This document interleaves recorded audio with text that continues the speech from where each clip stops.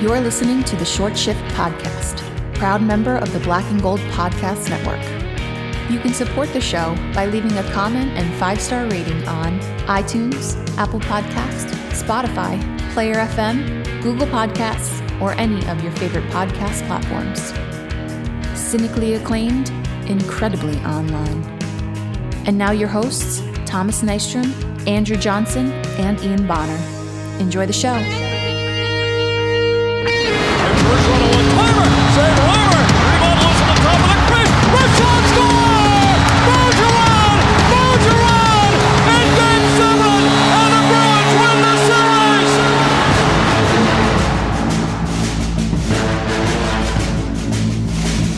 All right, folks. Not the ending of the season that we wanted, but nonetheless, the season is over. I have to say, me personally, I kind of took it better than I thought I would. However, over the last couple of days, now that it's kind of simmering and everything, I think I'm getting more upset as the days go by. And I think that's just because of all the off-season storylines just kicking off so quickly. But a lot to digest, and we're going to talk about the end of the season, how we feel about this team for the 21-22 season, and what we're thinking about going forward. Initial thoughts. Andrew, I'll start with you. What was your initial reaction as those minutes were kind of winding down in the series against the Canes and we were eliminated? Well, the last 20 seconds of that game took about 10 years out of my life because Pastrnak scores to make it 3-2, and then there's the mad scramble in front of the net where nobody can get a handle on the puck.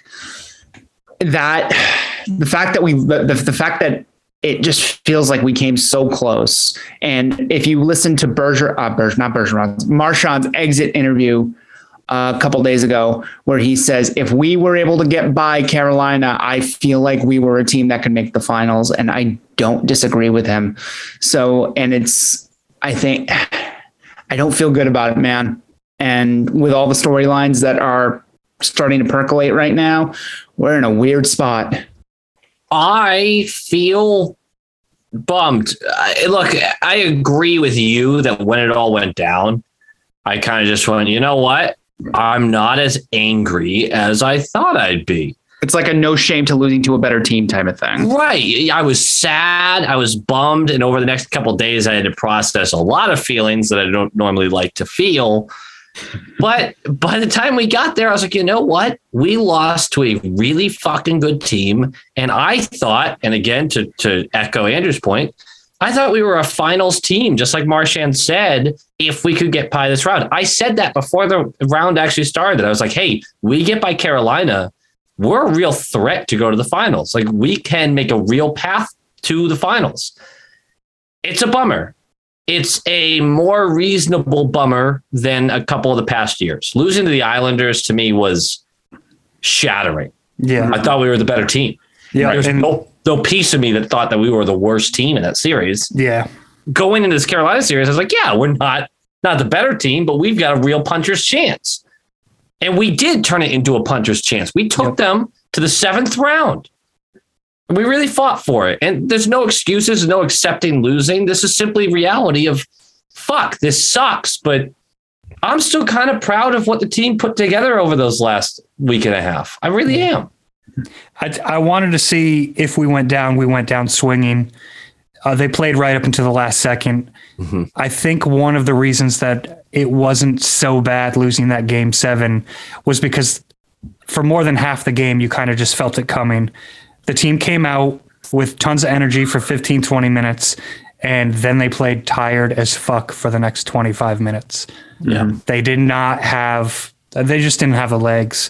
And it wasn't until the last couple minutes of that game where there was the mad scramble to see if they could tie it up that it felt like they were even trying. And it sucked. And I hate to say it, but it reminded me a lot of losing Stanley Cup final against the Blues, where it's just, you just felt it coming the whole fucking night. You couldn't get a bounce. We could not get a bounce. We couldn't or get a call. Yeah. Couldn't get a call to save our lives, but that we dealt with that the whole series. His home ice had the advantage in that. I'm not even going to begrudge the rest in that game 7. Sure, they basically waited until Carolina had the lead, then swallowed the whistle. Yeah. But let's be honest. Carolina was the better team in that game 7. Mm-hmm. It was a tightly contested game. Even when they had the 2-goal lead, I sat there and went, look, there's a chance. And they fought for it. It's a huge disappointment. A lot of opinions have come out and a lot of anger and emotion, and it's totally acceptable. I personally am just bummed. I'm not angry I'm not angry at anyone. Mm-hmm. Foligno maybe, but other than that, no. Foligno fought too. He really did everything he could. Foligno probably had his best games of the season during that playoff series, which is I can't tell if it's damning by faint praise or an actual compliment. It's damning by faint praise, unfortunately. But I truly, truly thought this team fought against a team that was more skilled, that had home ice advantage, and that second change killed us, man. The second change just killed us. Mm-hmm. Yep. I believed until the very end. And for unrelenting optimism, as much as I am, if I believe to the very end, I can accept a serious loss. And to your point, 2019, halfway through that St. Louis Blues game, that I wasn't a believer. Yeah. That was atrocious. And that's why that was such a disappointment. Mm-hmm. That's why you could be angry, I guess you could say, about that one. No. But let's not revisit that, though. Jesus, I'm going down a tunnel at this point. We don't have to pile on all the misery right now, but yeah, exactly. Who do you guys think was the MVP of that series for the Bruins? Who held it together the most for us? Who do you think gave us? Oh my God, chance? What a question! No one's asked that yet to me. Yeah. What a great question. A good one. Is it Swayman? Swayman did kind of change the series, right the ship. But we played better in front of him because he got the home games. Mm-hmm. Fuck, this is a really good one. Mm-hmm. I think he's a pretty obvious answer because there was a change of the tide when he came in. There was a little bit, he just gave us that little bit of momentum because the first 2 games was garbage. Oddly enough, game 7, I thought was the best game on the road for that team. Yes. And like you said, like there was some swallowing the whistle or whatever in game 7, but I wasn't going to blame the reffing in game 7 the way that I was in prior fucking games in Carolina. Yeah. The refs decided the beginning of that series. I felt like the last 2 games, they kind of let the teams play it out, and Bruins got a good home win, a convincing home win. And then Carolina just snuck by. That was a grindy, gutsy performance for the Bruins in that series. They just didn't have the stamina. I would rather the refs swallow the whistle, even if it's just for 40 minutes. If you called a bunch of shit in the first, fine. But if it's a game 7, I'd rather you let the teams play, even if it was to our disadvantage. I would rather watch grown men play fucking hockey. And that's what they did for the last 40. And there were fines. There were egregious. There was a slew foot. There was an elbow to the head. It was egregious bullshit that happened the last 40 minutes on both sides. Let me be very clear about that. I would rather them go fucking at it and finish the series like grown ass athletes. The elbowing for Brendan Smith was atrocious. And that could have changed the game with the amount of time that was left when that happened. So that's the one that really stands out to me. Slew foot, whatever. The slew foot by McAvoy on Brady Shea, though, also egregious. Later in the game, but still, bro, what the fuck are you doing? Yeah. Mm-hmm. Which brings me to my point. McAvoy is actually probably the proper answer. He was an absolute animal through the entire series. Never shied away from hitting to make a play or taking a hit to make a play. He was our best player in that series. I was going to say either Marchand or Forbort, but oh my God, go to the bathroom, grab some soap and wash your mouth out. You son of a bitch. He was a very good third pairing defenseman. He is not the MVP of the series. Yeah. Marchand. You got to admit that it was you got to admit it was a little bit of a coming out party the last couple of weeks for Forbort, though. He was tremendous. It was tremendous. Ian, I remember something that you said a few weeks back, not a few weeks back, but a couple months back. And it's like, God, I can't wait to be continuing to bitch about this 3-year, $3 million a year contract for the next 3 years. Yeah. Are you still there? No, not even close. Not even close. And I want to tip my hat to Forbort, first of all, and then to Cassidy for getting him. It took a few months, which, let's be honest, none of us appreciate the time it takes to have a professional athlete learn the system of a brand new team. Mm-hmm. That's my fault. We're all guilty of this at times. I was too quick to be like, this guy doesn't fucking get it in November.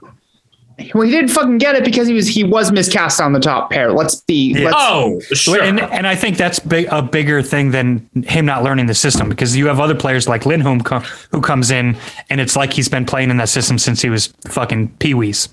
Yeah. God, Lindholm was just so good. He was so good. Completely different player, obviously, different caliber player. But yeah, there's no doubt about it. Forbort started earning his money late in the season, and he didn't have any bad games in stretch, in my opinion.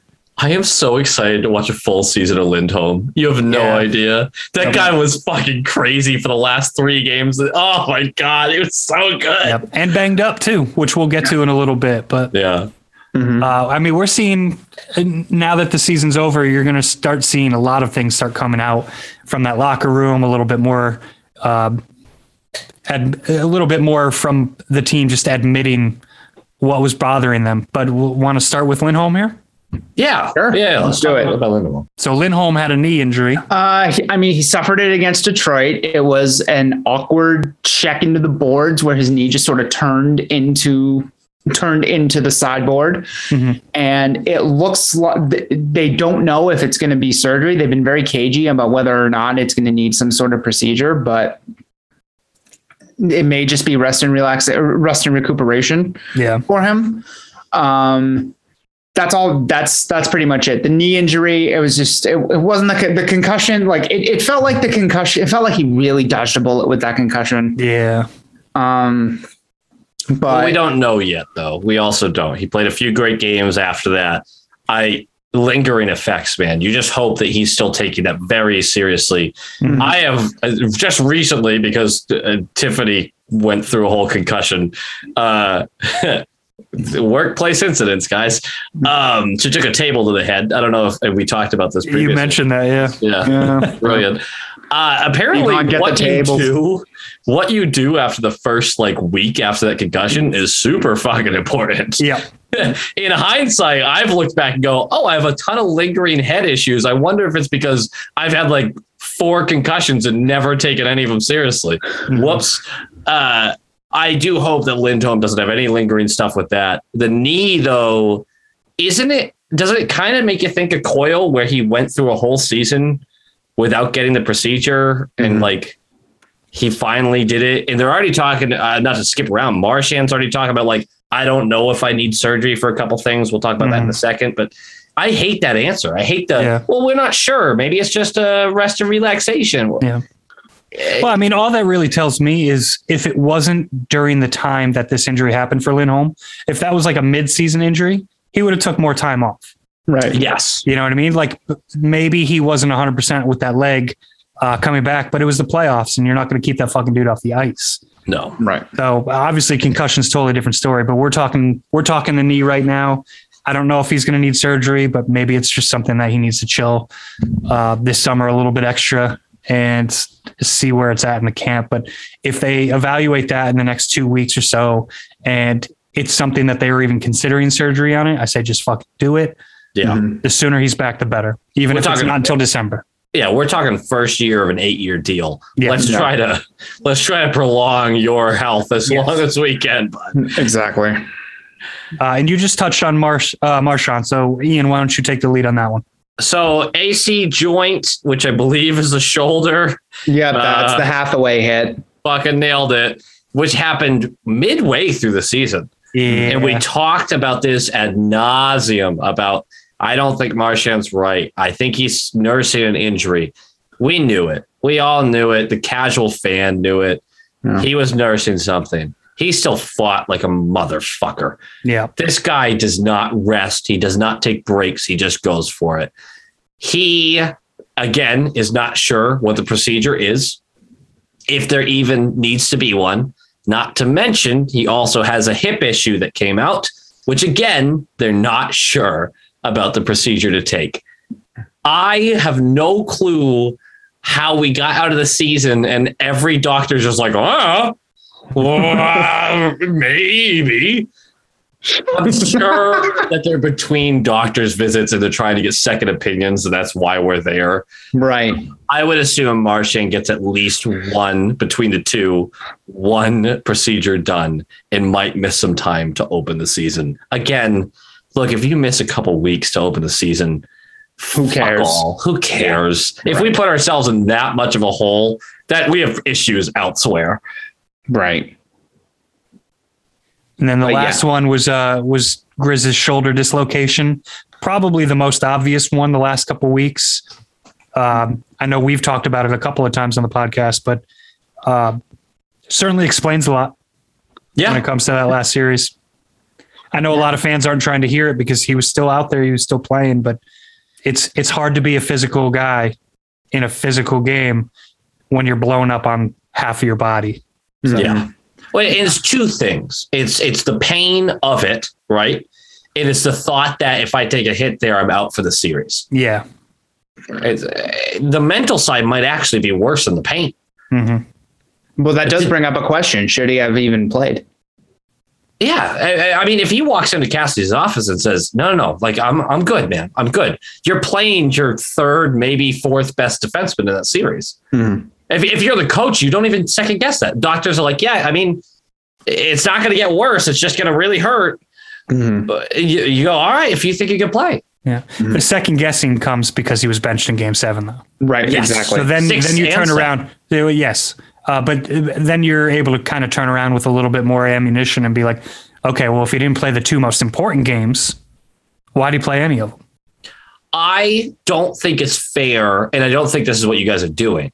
I don't think it's fair to critique Cassidy on the decision to play him. Maybe as long as he did, sure. But for at least the first 3 games, if that guy's saying he can go, you're going, yeah. I mean, this guy has been someone we've leaned on all year. Yeah. Like, I'm not kicking him off the ice. Yeah, well, I'll agree with that. Well, a lot of this discourse is coming from a certain section of the fan base who's just waiting to pounce on the kid. Yes. Which is unreal to me, but it's not undeserved at this point. Yeah. We are talking 2 years that have ended with us talking about Grizzly because he was a liability in the series that ended our season. Mm-hmm. And I think that's fair. Obviously we have to take the injury into account. The question I want to ask is, does this injury explain away this year? Does it completely go, you know what? This year. You can talk about the Islanders series if you want. We're not talking about this Carolina series with Grizz. We're not holding on him. I mean, for me, maybe not, because he made that decision to go out there. But it explains a lot. I'll say it explains a lot, but I will say it doesn't explain it away, if that makes sense. Let me rephrase then. Mm-hmm. Because the mental thing, look, if it were you or me or Thomas, we want to play, man. Yeah. Like, I don't care if I'm hurting. I want to play. Yeah. Do you think 100% healthy this guy could have been in that series? Oh, 100%. 100%. I do. Thomas? I mean, I would like to believe so, yeah. Okay, I think I'm closer to you. This by far was the most challenging year. I'm a Grizz guy. This was the most challenging year to maintain being a Grizz guy throughout. So the playoffs, obviously, it sucked. It was not fun to watch him play. Starting with when we started talking about his shitty pinch the other game. Yeah. Right. What was that, game 2? Game 1? Game 2. Was it game 2? Yeah. That was kind of the first noticeable time where I was like, this might be a liability. His speed might be overmatched. Strength's neutralized. There was no strength, unfortunately, in his game. And now that we find out that he was playing with a blown out shoulder, sure, that makes a little bit more sense. But his shoulder wasn't blown out the entire season. And he didn't have that great of a year. He had some ups and some downs, and it felt like more downs than I'd like to admit, typically. So he was playing with this for 4 months. Is that a documented fact, though, that it was 4 months of this? It was suffered during the Winnipeg game. Okay. No. So a good amount of time. So I'd probably have to dive deeper and kind of look at where he was at the beginning of the year. But if you think about it, the first couple months of this team was pretty much dog shit anyways. We were a 500 team. Yeah. It wasn't until the new year that we started putting it together. Yeah. Yeah. So I'm very much with you on that. I think at best I have a raised eyebrow at Grizzlick. Yeah. And at worst, I'm kind of seeing if any other team is interested. I think it would be negligence not to kick the tires on that. Yeah. Yeah, exactly. We know someone in this offseason on the left side is getting moved. Mm-hmm. We know it's not Lindholm, and we know we're pretty sure it's not Forbort because he has that no move clause. Mm-hmm. That leaves Riley and Grizz and Zaboral, who's coming off an ACL tear. Yeah. It leaves Riley and Grizz. There's conversations, and we're going to have an episode where we really dive into this. Obviously, we're not doing it now because we're still very, very open wounds.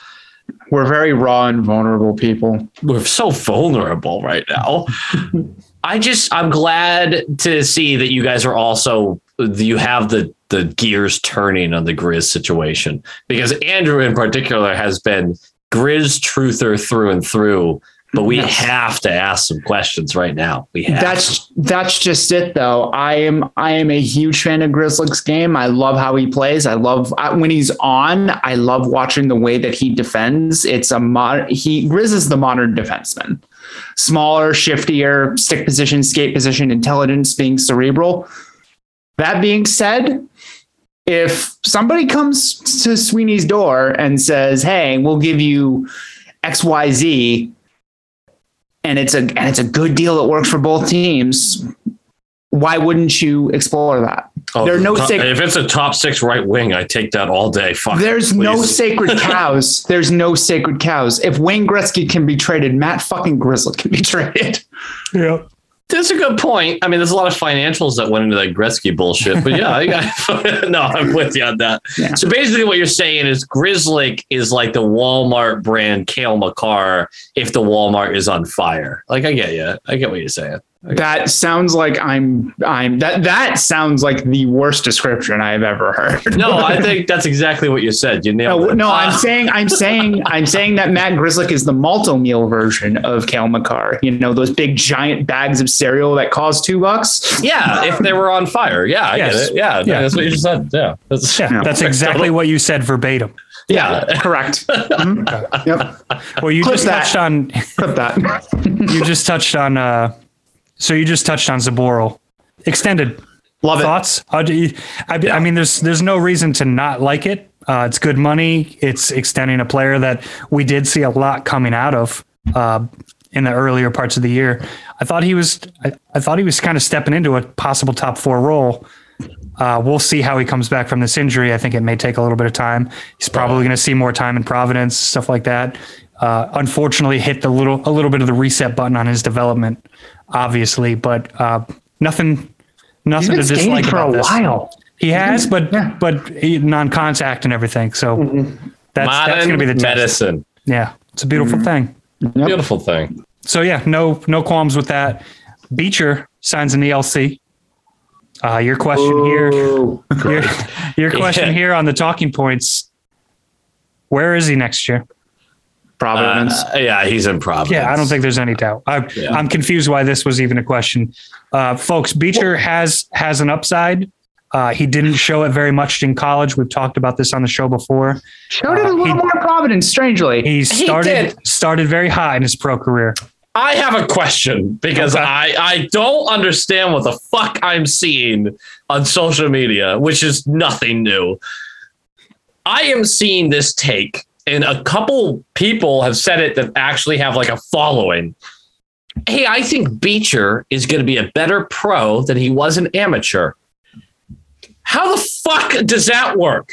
Didn't we kind of touch on that though? Can we touch on it again? I don't know what the fuck is happening. Like, hey, this guy wasn't great in college, but when you put him up against the elite of the world, he's going to really shine.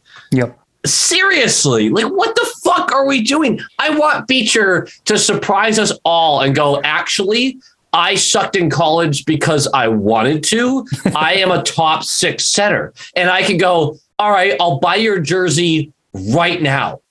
Fuck yes. But he's and not. Also, what a weird way to do your stock there, bud. That's not very strange. Very weird. Hey, good on you though. You're fucking galaxy braining it. Look, I want him to surprise us. And I was a huge Beecher guy literally a year ago.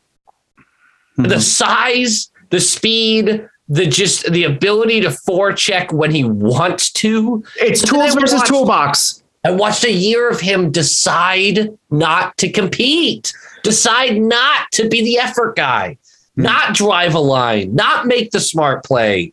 Like, I don't know, man. I want him to succeed. He'll probably be a good bottom 6 center. Yeah, I think so. I think he has the tools to be a good bottom 6 center. But he's not a top 6 guy, and I don't understand anyone who is driving the point that this guy belongs in the NHL right now. It's blind faith. That's all it is. It's just sure. Yeah. It's shiny new toy. It's that type of thing. Folks, we have to develop a player like this. He's not somebody who's just going to step onto the NHL roster by like end of November, the second there's an injury, and he's going to stick. Well, it's just not there. Let's be honest. The state of the Bruins organization, there's not really anybody who's ready to jump in and be a top 6 forward, period.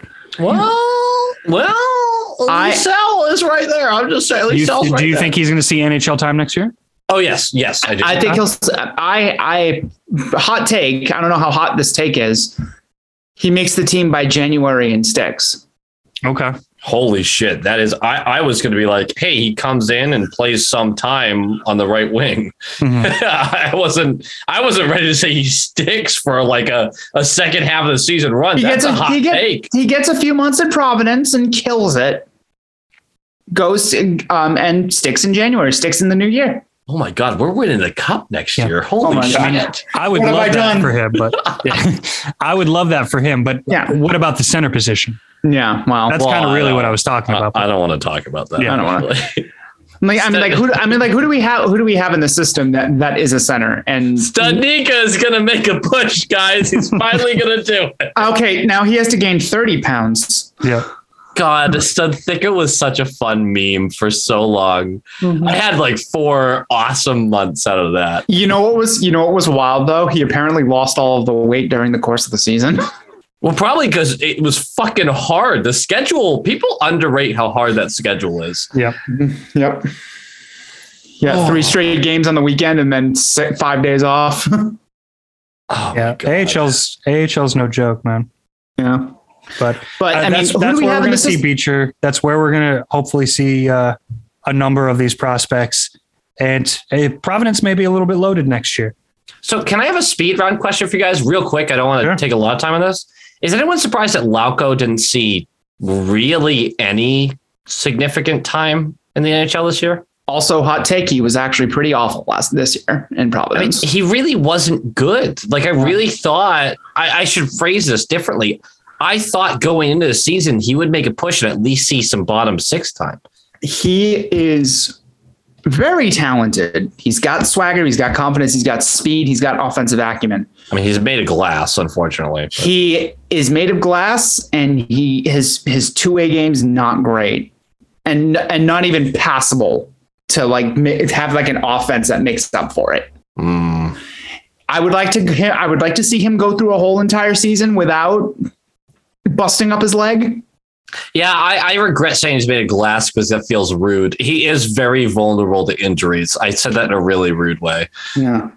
We got the point. I mean, reality is reality, though. The guy gets injured constantly. That shoulder has been just creamed. Yeah. Shoulder, ankle, knee. Name one. Brutal. Bad luck for the kid. I really hope he turns it around. There's no doubt that he took a step back in his development this year. I don't know if I'm willing to say it was only because of the injuries, though. Oh, I totally agree. Totally agree with what you're saying. Yeah. I actually really liked how Mujanel ran the team, too. I thought it was a good change. I thought we saw a lot out of Providence. They were a playoff caliber team. It fell a little bit short against the Islanders, but I have to eat crow. Good coach, man. Go ahead. I forgot about this. I said that Providence wouldn't even compete for a playoff spot. Yeah. Remember that? They hung in there the whole time, man. They hung in, and then they had a hot streak near the end, and they pushed their way in. I forgot that I totally shit all over Providence. To be fair, some guys that I thought would make a jump never did to the NHL. So, that's why it's hard to predict an AHL team making a fucking real run because of that. I got to be honest. I can't even make that excuse because you look at our squad over the past year and there's so many veteran guys in front that you're like, outside of massive injuries, who was going to make a leap? Yeah. I was wrong. Providence did make a nice push there. They didn't finish it off or really get it going in the playoffs, but they made them.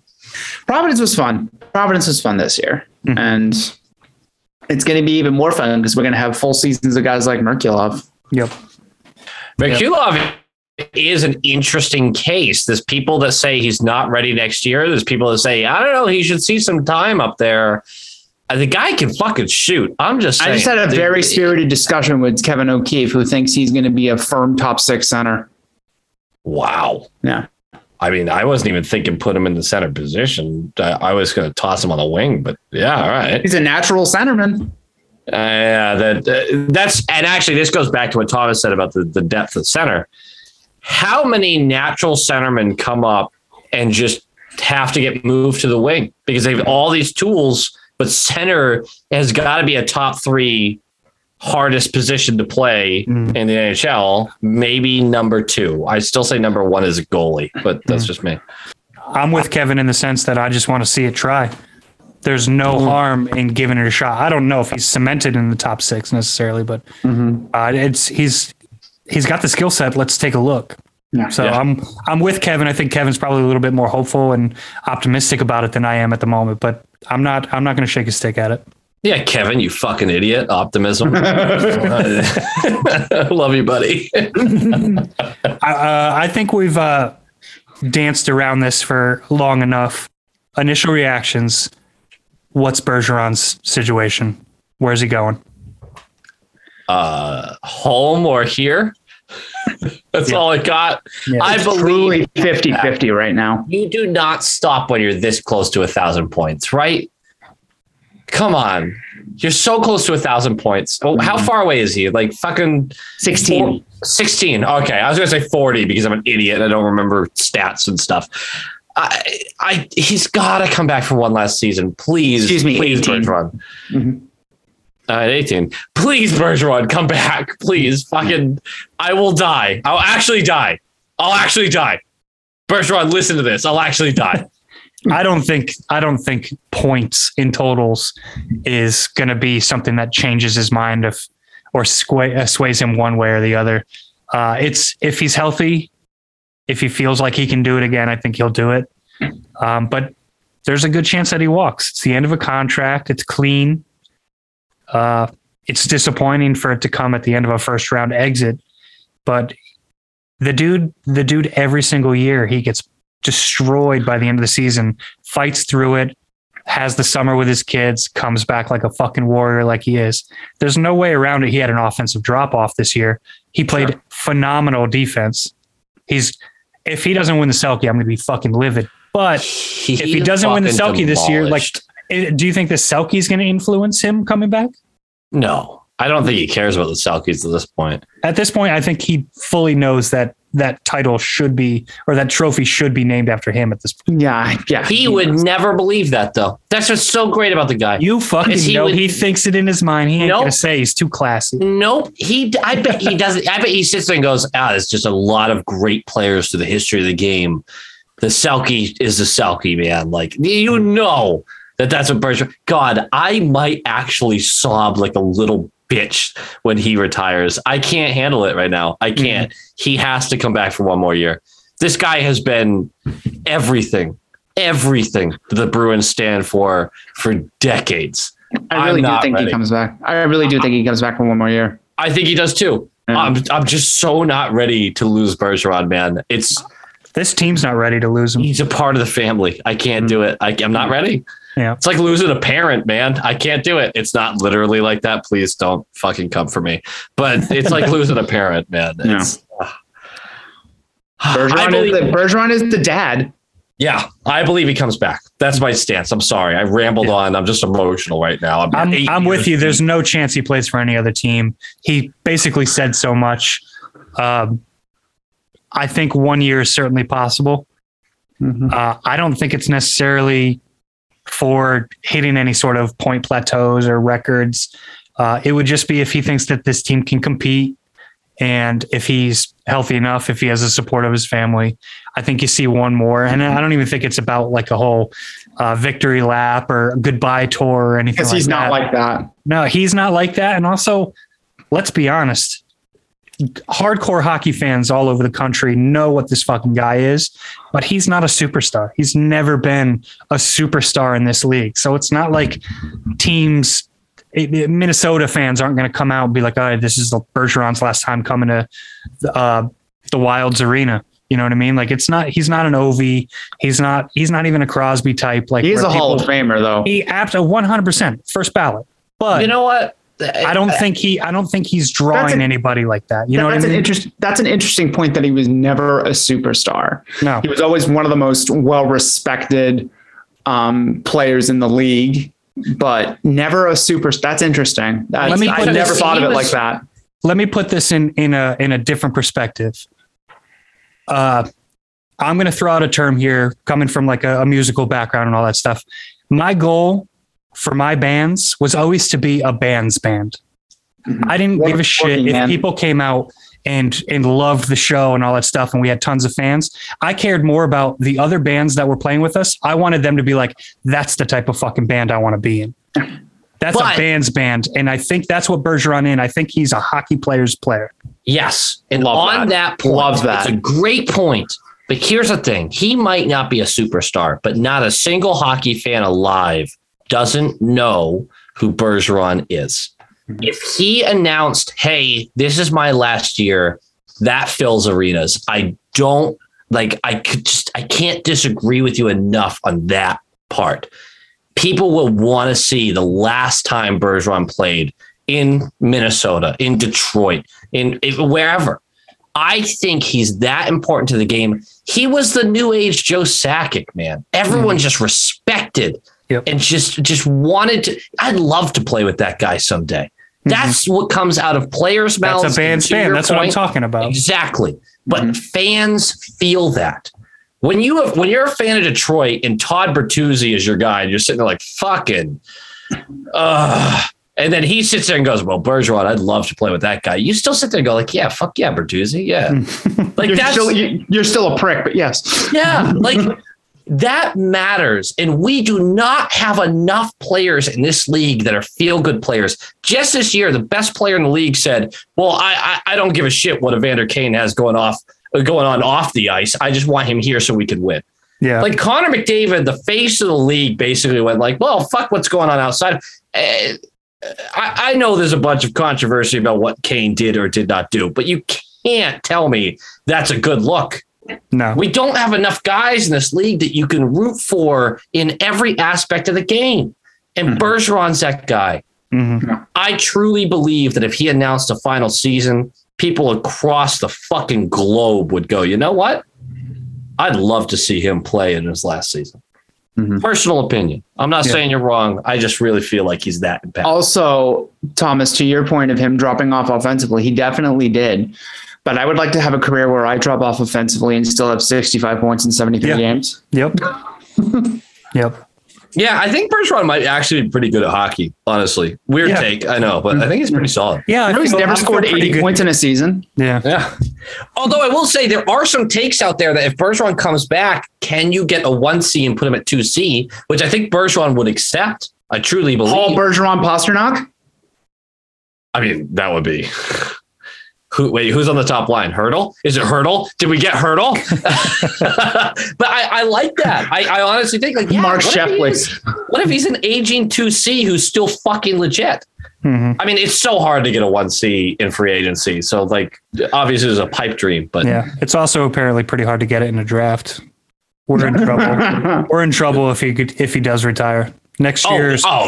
Next year completely hinges on him coming back. Yes. If he does not come back, we have so many holes filled. We have 3 top 6 wingers. We have 6 defensemen that we all really like. Like, our defense is taken care of. Goaltending is taken care of. Our bottom 6 needs some work, but we have 3 high-end bottom 6 guys in Howla, Coyle, and Smith. But we have nothing down the middle as your top 6 if he retires. Howla did serve. Andrew, I know you're itching to yell at me about Howla. He did a good job in the regular season. He's not a championship team 2C. Okay. I just think if you want to be a championship team and Bergeron retires, you need 2 top 6 centers, and that's not going to happen. Yeah. Well, I mean, there is a guy playing in the Czech Republic who might be getting a little bit of a recruitment from David Pastrnak. I hate that I made this joke 2 months ago, and now we're doing it again, and I hear myself through what you're doing right now. Fuck you. I'm holding up a mirror to your face. Seriously, I'm saying fuck me. You hate me because I'm you. Krejci is not coming back. Yeah. But is he, though? No. Fuck you. No, he's not. But is he? But how cool would that be, right? All right, now I'm swayed. I'm in. He gave me all the facts I needed. Krejci's back, baby. Man, you're easy. I'm so tired. I've heard that before. I've heard I'm easy. I'm sure. So overall, everybody, the 3 of us agree that Bergeron comes back for 1 more year. I mean, none of us can disagree because the collective heartbreak would be people would lose their lives. What's your percentage? Let's put a percentage mark on it for each of us. How confident we are he comes back? Yeah. 50%. 86%. 86. Why? I'm very confident. I'm I'm closer to 65. I think he comes back, but there's a decent seed of doubt planted in my mind, more so than anything else. Mm-hmm. And it's everything's so fresh right now. You're just kind of down on the team.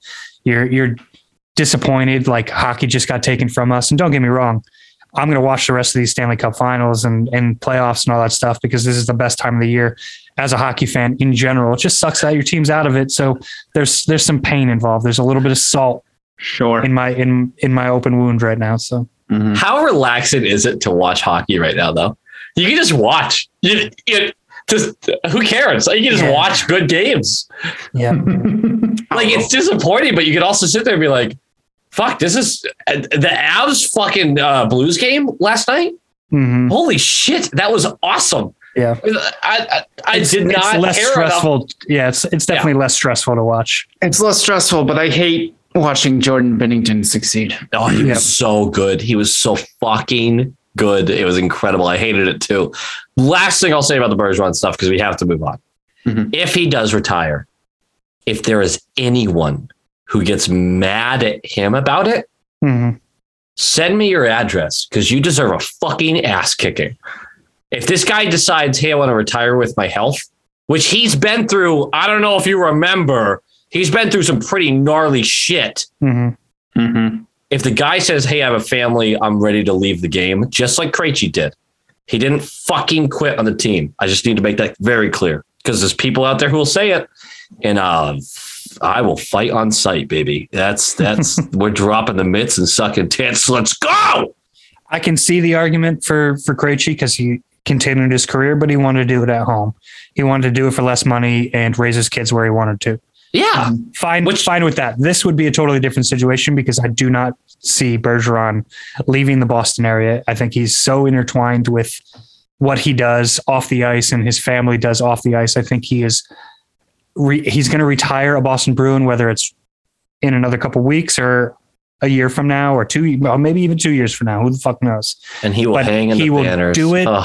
Him himself will hang in the banners. Yes, that's right. I forgot about that. Yeah. But he's going to retire a Bruin, and that ultimately, whenever he does that, there's no better way to honor this fan base. So the 1 or 2 fucking people on our timelines who will be bitching about Bergeron quitting on this team or walking away at the wrong time, easy way to get unfollowed and dragged. Easy way. Yeah. Also, send me your address, because I will show up and kick your ass. I did love his exit interview where Matt Porter of the Boston Globe was like, "Do you see yourself playing anywhere else?" And before he even finished the question, he was like, "No." So fuck you, Tony Amane. Yeah, I am gonna sob like a little bitch when he retires. I'm gonna sob.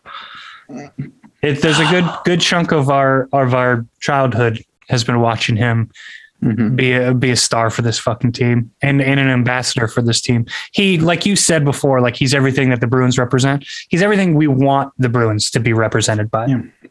Better point. I think that's a better way to phrase that, honestly. We want to move on to the aforementioned exit interviews.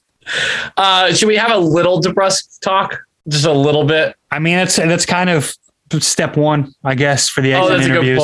That's a good point. So he refused to answer. There were some interesting tidbits that came from some of these interviews. Yeah. Let's start with DeBrusk. Yeah. All right. So DeBrusk said, quote, "I haven't thought about it," when he was asked if he's going to stay in Boston or how does he feel about potentially staying in Boston. Said, quote, "I haven't thought about it, to be honest with you. It was kind of nice to not think about it since the deadline. I've been spending lots of times with the boys. It's been 2 days. I'll go back home with my family, go over the year more thoroughly, I guess, then kind of make the call from there. That's kind of where I'm at." Perfect answer. Mm-hmm. Great. He has basically admitted that he's at least thinking about it. He didn't say anything about, "No, I still want to get the fuck out of this town." Not that he was going to say that, because again, as I've said multiple times on this podcast, he has done everything the right way since that request came out. Yes. He's never said anything negative. He's never thrown a coach particularly under the bus. He's never said anything about his teammates that wasn't fucking glowing, and he worked his ass off. He was one of our best players in the downstretch. There's no doubt about it. Whether he decides he still wants to take this trade or be on the block and potentially move, or if he wants to rescind his trade request and he wants to stick it out through this extension that he signed at the deadline, I'm good either way, because we got what we wanted out of him and he's done it the right way. And we were just talking glowingly about the way that Bergeron handles his business. I have no problem with how DeBrusk handles his business. And you know what? I know that there's going to be people listening to this who are pissed off because, Ian, you said it best months ago. If somebody asks for a trade from your team, it hurts. There's no way around it. Like, somebody doesn't want to play for my team. That sucks to hear, because then you just wonder, what's the level of disconnect in that locker room? Is it just him, or is there multiple people who have these problems that who's are at fault forcing him here? at the door? Yeah. Yeah. Right. Yeah. But I feel like DeBrusk handled his business, did it in a professional way. The kid grew up. I think he might be drinking water. I'm not sure. I cannot confirm that. But whether he decides he wants to go or he wants to stay, I'm good with it either way, because he has earned himself whatever he wants. And if we do get to trade him, his value went up. And that was ultimately all we asked for. I loved it. I loved what he said. He was very just straight ahead, straightforward. And it's been no change from what he's been all year. Well, I guess I thought he got better in the second half of the year. Yeah, First line or not, I thought the effort. I'm not talking about the play on the ice. I'm not talking about the play on the ice. I'm talking about, talking about this, where he's been pretty direct. Mm-hmm. Where it's like, and when he talked about it, when he was ready to talk about it, and when he was ready to talk about it, he talked about it, and he was honest. Haggerty. Yes, I'm so glad. I was going to say that fucking 3 minutes ago, but I was like, I'll wait my turn. Yes, thank you. Suck it, Haggerty that's the new tagline for season 3 of the pod. That's actually the whole purpose of this podcast. Is Haggerty's so bad at his job, we thought someone needed to step up. Yeah, right. So yeah, no, I love the answer. I love what he said. Love how he's carried himself. But I mean, I guess the elephant in the room is, with all of this logjam and all of this uncertainty in the top center position, like, what do you get in a DeBrusk trade? Yeah. He's moved this offseason, I think. And what percentage do you put on that? A 69. Nice. 8%. He's definitely, I really, really, really believe that he's moved this offseason. We need the cap space. We're going to move a left defenseman as well. They're going to heavily, heavily, heavily invest in offense. Does he leave a gap when he's gone? Yeah, I think he does. I think it's mutually beneficial for him to move on. Mm-hmm. But that opinion of mine, which there's no further explanation to, but that opinion comes from a completely separate place than I am so proud of the way he finished the season. Yep. Thomas said it all. I'm not going to repeat all of it, but the guy put his head down. He worked. He did what he could to benefit the organization. There should be zero complaints about what he did. This is a guy, too. Yeah, pretty good playoffs. I mean, especially when you talk about your bottom 9 really drying up for the most part. Yeah. But this is a guy who said, hey, I want out. I'm not happy. I'm not getting put where I believe I deserve to be put. All of this. He was frustrated. You know how embarrassing it is to walk into a locker room after that story gets leaked? And all of the people that you love and enjoy and that you know love and enjoy you. He's very popular in that locker room. Very popular. And you have to walk in there every day and everyone's looking at you and still kind of going like, man, it's weird, right? Like you're trying to leave. You can hate your job and love your coworkers. Yeah, you put your 2 weeks in and you're not sure if you're even going to get to leave in 2 weeks. And then you have to finish out another 2 months. And the coach, the guy who's in charge of everything, the biggest reason that you're probably leaving, right?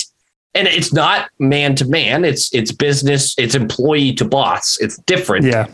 But that's your boss's, the boss is an asshole, right? He had nothing but glowing things to say about Jake DeBrusk. He did. And Jake DeBrusk earned every one of those comments. Yep. And how you just said how embarrassing it must be to walk back into that locker room. That was one of the things that stuck with me when Haggerty was like, how the hell aren't you saying something in the media and explaining yourself? He doesn't fucking have to, first of all. What he does have to do is to walk into the locker room and say, hey, folks, this is what's going on. And just man up and just be himself and explain it to his friends in that team. Explain it to anybody who he may have an issue with in that room per possibly his coaching. It's got to be the coaching. And we know it's the coaching. There's no way around know it's that. The coaching. Yeah. I mean, there's no other reason in my opinion. He deserves so much respect. I think he walked in there and did the right thing for his teammates, and he did it on the ice too. Yeah. He told who needed to be told, and Haggerty got his. Yeah, he got fucking roasted. Yeah. Also, who was the guy who went to the center of the fucking slot the most in that series against Carolina? Grinding. Who spent the most time taking fucking damage trying to score goals?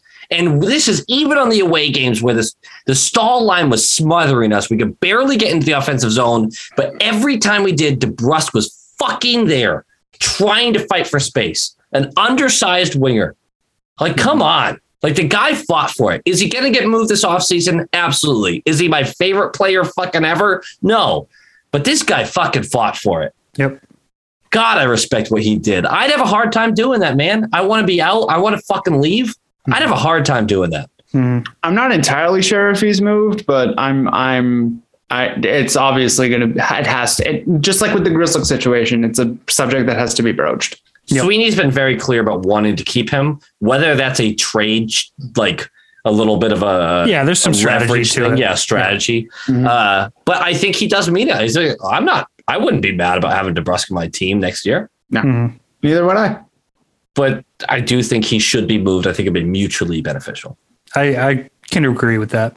I'm not going to be heartbroken if he goes. I'm not going to be heartbroken if he stays. I am going to cherish my DeBrusk jersey, even if he was moved, though. Yep. I really do respect the way that he went through this last couple of months. Yep. Somebody else, a little bit of a malcontent, I guess. Anton Bleed. Had a couple of them, actually. Yeah. Anton Bleed, his comments in his exit interview saying, I didn't sign here to sit in the press box. Which, first of all, good for him. Yep. Good for him to come right out and say that.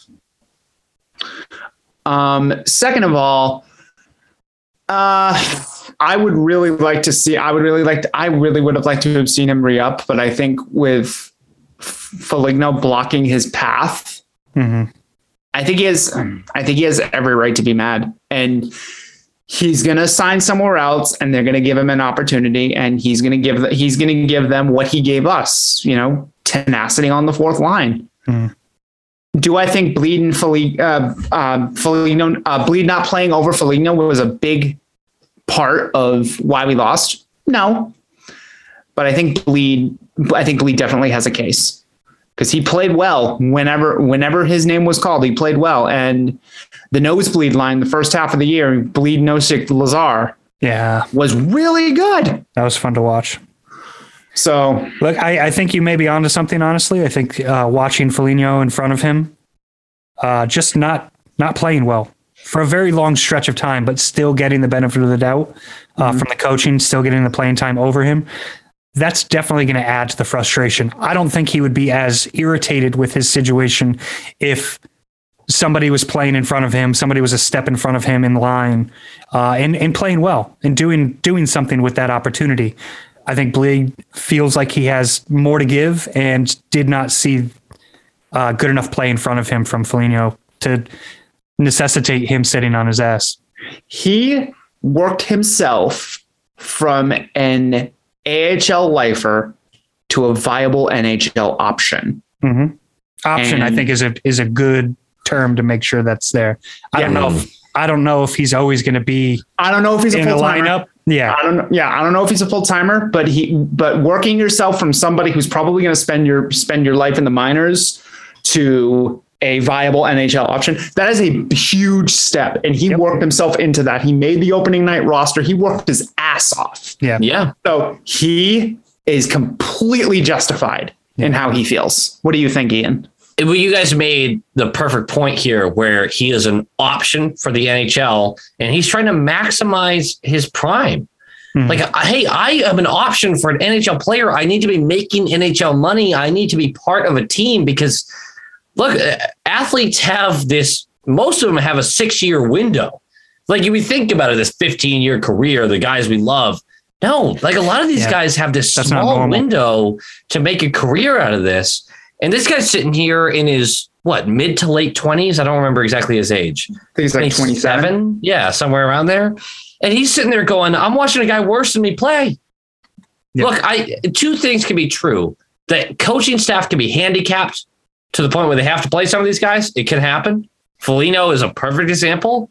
And a guy can be, legitimately deserving of surpassing that guy in the league. Bleed should move on. And I hope he does. And I hope he gets real playing time wherever he goes. Yep. Yeah. Because Foligno is not, I hope he gets traded, honestly, at this point. It's bad. It's real bad. Yeah. 3.8 million. It just didn't work. It didn't work. And we fell for something we shouldn't have. Hook, line, and sinker. Fucking Toronto got the better half of this. They took fucking Richie and then got rid of him early. Yeah. And then we took Foligno for 3.8 mil and kept him. And not for nothing, this was one of his healthiest years that he's had in a couple of seasons too. So you can't even really blame that for his lack of production. Great dude. Yeah. Not fast enough, not clever enough, just not enough on the ice, man. Not enough. That's just it. Just not enough. He just wasn't enough. And if I'm Anton Bleed, like Thomas said, if I'm Anton Bleed and I'm watching that night after night, for the first 3 months of the season, keeping the fourth line afloat, helping keep that fourth line afloat. And you know what? Foligno being so good at defense, which he is. He really is. You know how much easier it is to be good at defense when you just chuck the puck down the boards and sprint down to your own zone? Like, fuck, dude. Make a play happen in the offensive zone and then get back on defense. Can you do that? Which he did. I'm being bitter. I'm fucking being bitter. He was really responsible defensively. There are highlights of him doing good things in front of the opposing nets. It just happened 8 games out of the fucking year is my problem. Mm-hmm. Bleed had 4 less points in half as many games. Fucking that's rough. I never even looked at the point totals. Yep, 9 points in 32. Bleed had 9 points in 32 games. Foligno had 13 in 64. Yep. God, he's a negative on fucking offense. Yeah. We need to try to move him. I know it's going to be so hard to do, but we need to try to move him. Yeah. Yeah. So yeah, Bleed completely justified. Wherever you go, dude, you worked your ass off, and I want you to continue it. Yeah, you've got 3 fans sitting right here. Absolutely. Yep. We're also really big fans of the next guy that we're going to talk about. Trent Frederick. Ian, would you like asshole? You stupid son of a bitch. You stupid dumb son of a bitch. So he's asked, I'm paraphrasing. He's asked, how can you make more of an impact next season, on the ice? And he goes, I don't know, shoot more. That was his exact wording. I don't know, shoot more. You dumb fuckeroni and cheese. Are you kidding me right now? I don't know, shoot more. Hey, I got to work on my hands a little bit. I got to have a little bit of better control of the puck. Hey, I need to have a higher IQ going through transitions in the neutral zone because the puck keeps getting stripped away from me, or I panic and throw it down the boards when our forecheck's not going to get there on time. Oh, I'm pretty bad at my timing on line changes. Dude, you have so much shit to work on. You're so young in the league, and you're going to sit here and go, I don't know what I can do to improve on. Is our coaching staff failing you that much, or has our coaching staff been in your ear constantly through your entire development, and you are clearly refusing to take a message? You had months of good play working with two guys who worked hard, and you worked hard, and there was a level of chemistry. Guess what? You don't always have that luxury. There are times when you have to be making the IQ play on a line because you're not used to your partners. Fucking get it together. Pull your head out of your ass. Understand that you're part of a team. The comments he made for his exit interview, I refuse to accept as just a passing thing. The guy doesn't fucking get it. That's my opinion on that. That's it. I'm with all of that. Fuck, man. What else do you say? Look, I mean, you're right, dude. You can't say that in your exit interview. Like, you can't be that fucking nonchalant. If I'm Cassidy and if I'm Cassidy and I heard that, I'd be like, Trent, get in here. Yeah, there's no way that leadership on that team, whether it's Sweeney, Cassidy, Bergeron, whoever, I think Marchand may actually have something to say about it, because, like it or not, Marchand normally has really fucking good things to say to the media. Yeah. He's very forthcoming. He's very fucking honest. And no matter how much ego or cockiness that dude has, he's completely willing to call himself out when he does stupid ass shit or things are not going his way and he needs to improve on things. Mm-hmm. That is the mentality that Trent Frederick needs to have. Don't get me wrong. Frederick started this season on the wrong foot for me personally, and I know probably with you guys too. Yeah. There is no doubt about it that a couple of months ago, he started stepping into a role that he had never been in before and excelled. Yes. He was giving us his best stretch of professional play. Unfortunately, by far, yes. Unfortunately for him, he fell off big time at the end of that season. And he was a question mark to even get fucking playing time in the playoffs. There's no doubt about that he was sitting in that doghouse, or if he wasn't sitting in it, he was leashed up and not too far from it. Yeah. No. Folks, we are back to a situation where we were going into last offseason, where we don't know what his place on this team is because he has not defined it. Yeah, I take extreme offense to the way that he handled that comment. No. Yeah. There's no doubt about it. Ian, I know you're a lot more passionate about it than I am. Obviously, for anybody listening, but yeah, you are a dumb piece of shit for saying just that. Straight up. You can, you know what? You can even say that. You can even say, I don't know, shoot more, but follow it up. Yeah. Follow it up with some actual answers. Don't act like you're just trying to come in, grab your fucking sneakers, pack your fucking suitcase, and get the fuck out of the locker room and go enjoy your summer. We know that's what you're trying to do, bro.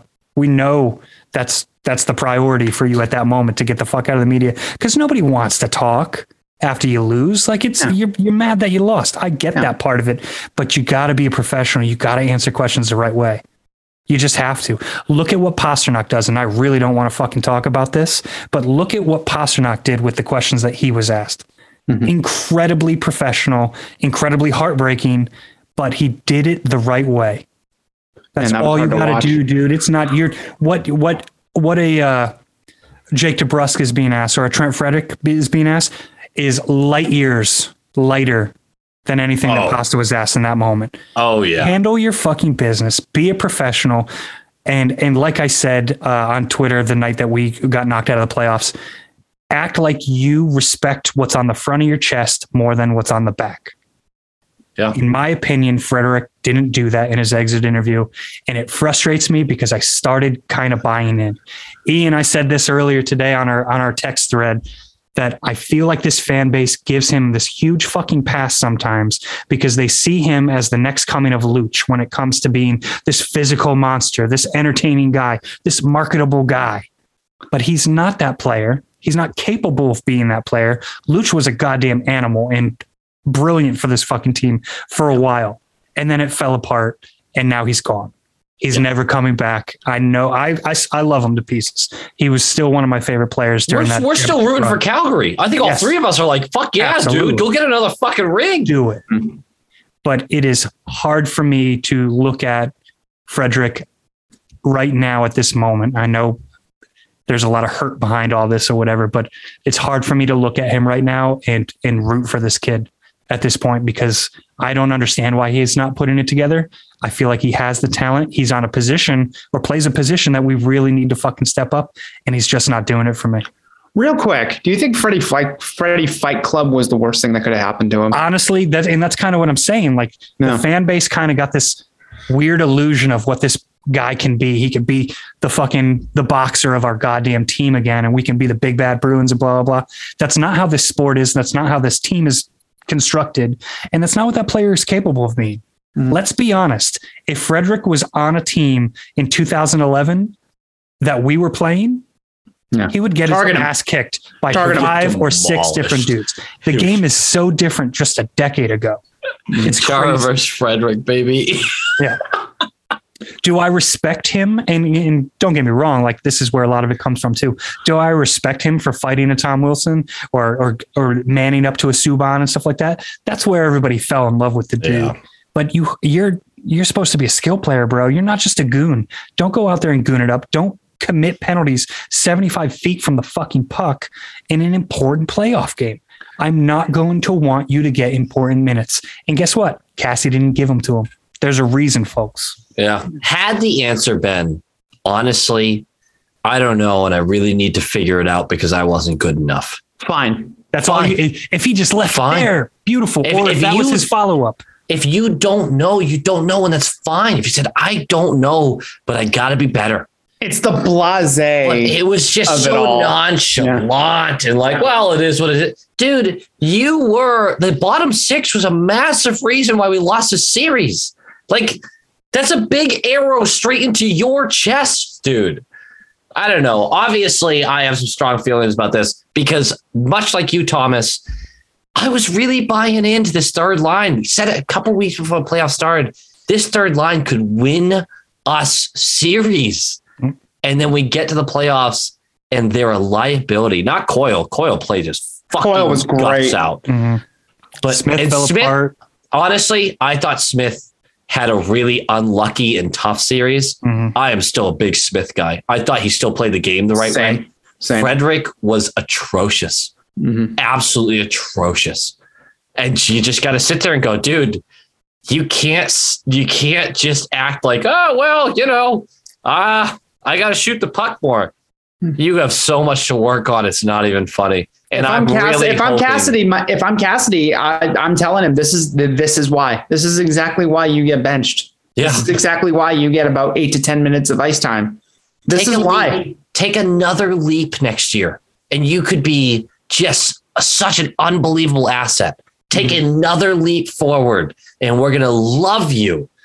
But you can't. The attitude that we get there, that's not. We used to compare him to Marchand when he first started. Like, hey, maybe this guy, he's got a little bit of hands, maybe he could be a new age Marchand, got some size, got some fight, but still has the hands.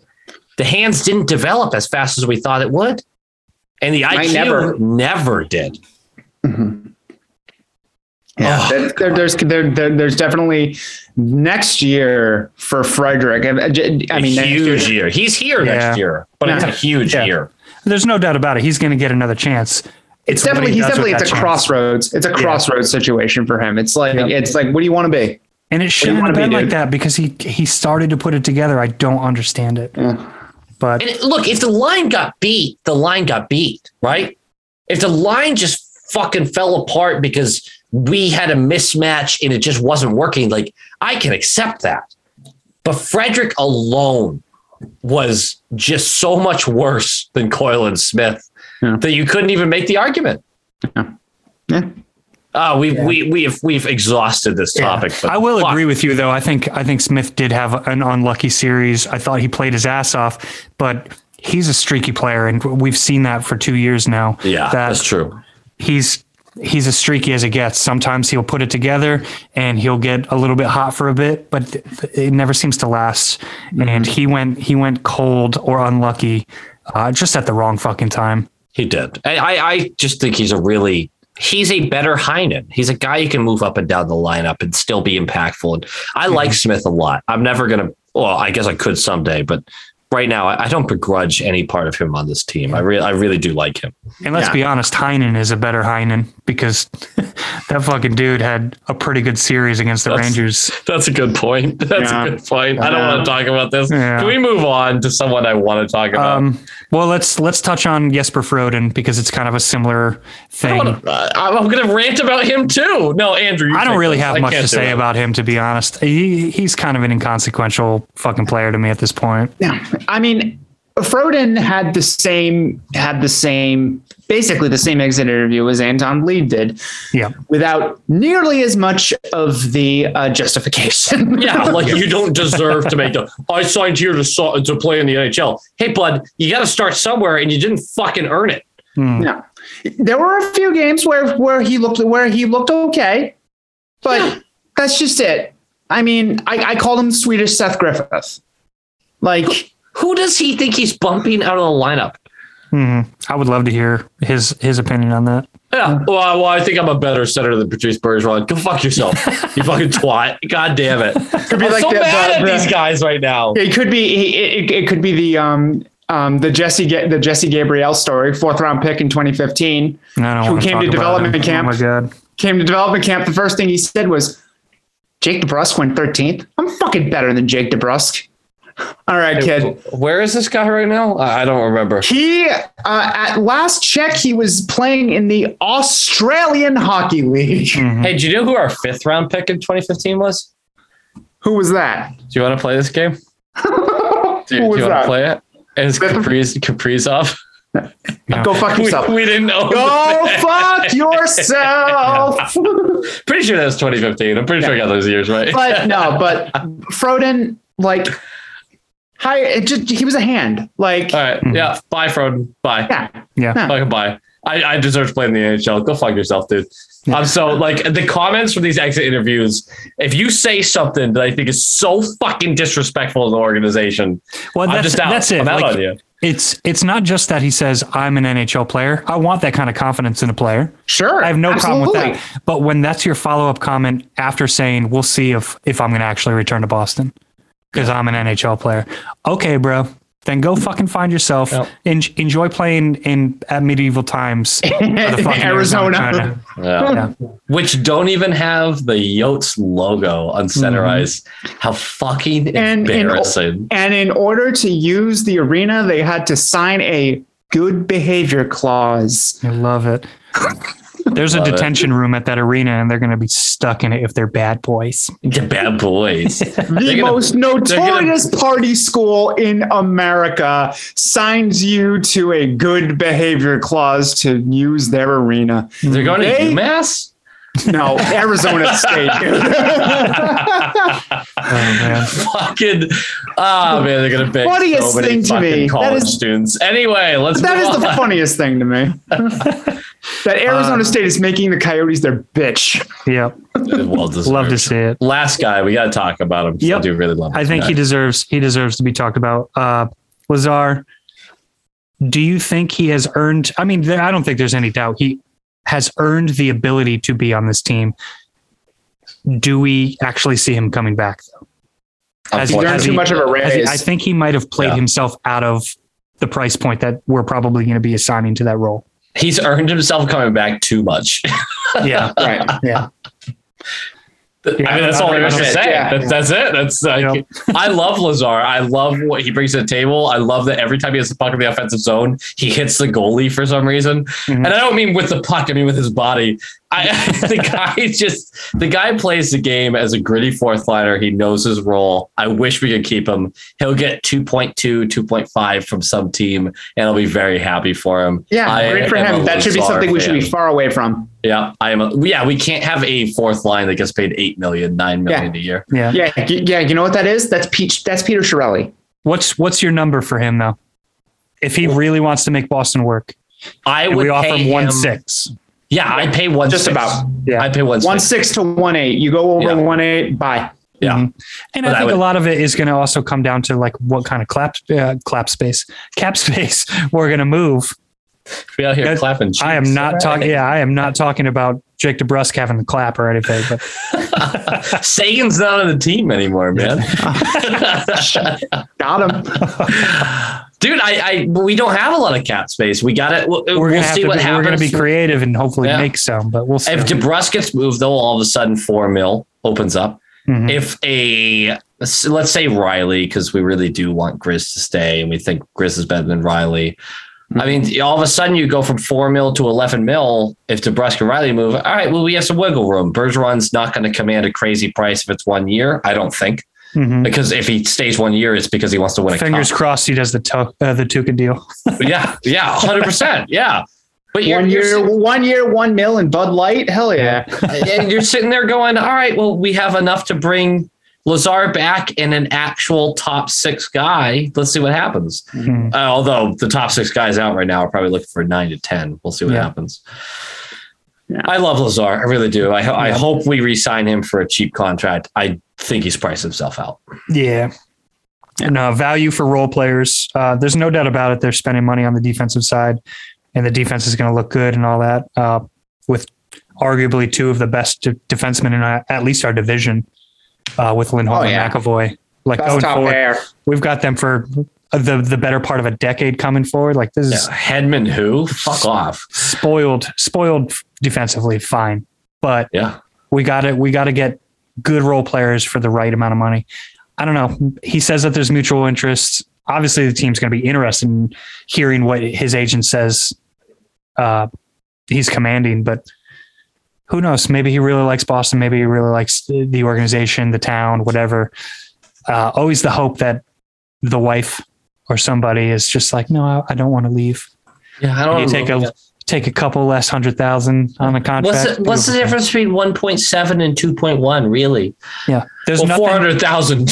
Yeah, there's hardly anything that anybody can't buy with whether you're making 1.4 or you're making 2.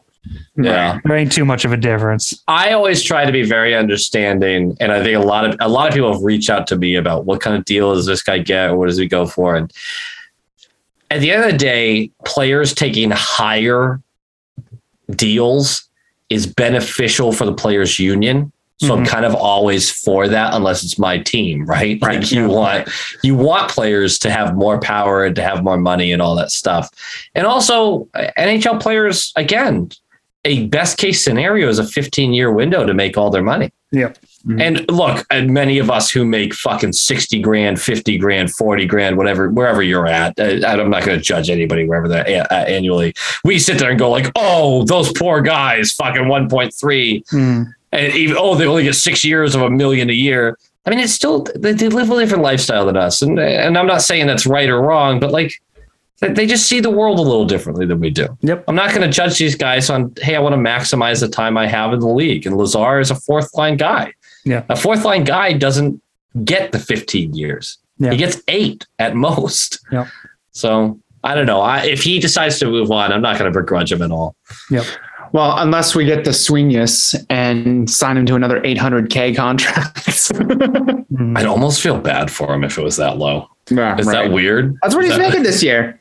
I know, but I'd almost feel bad if he like extended at that. I mean, it'd feel great for me. So, it works out. Right. So you just talked about Sweeney. Uh-oh. Sweeney, Cassidy. Where are you guys at? Because obviously Twitter is very back and forth. There's a lot of people saying that neither one should have their job. We've talked about it a little bit privately. Obviously, I think logically, if one of them is going to go, it's going to be Cassidy, because Sweeney probably has one more head coaching hire in him before he would be let go. But I don't think either one are gone. And I'm pretty sure you guys agree. But can either of you guys make a case for them being gone, just for the sake of the argument? For them being gone? Yeah. I don't think any of us think that they deserve it, either one.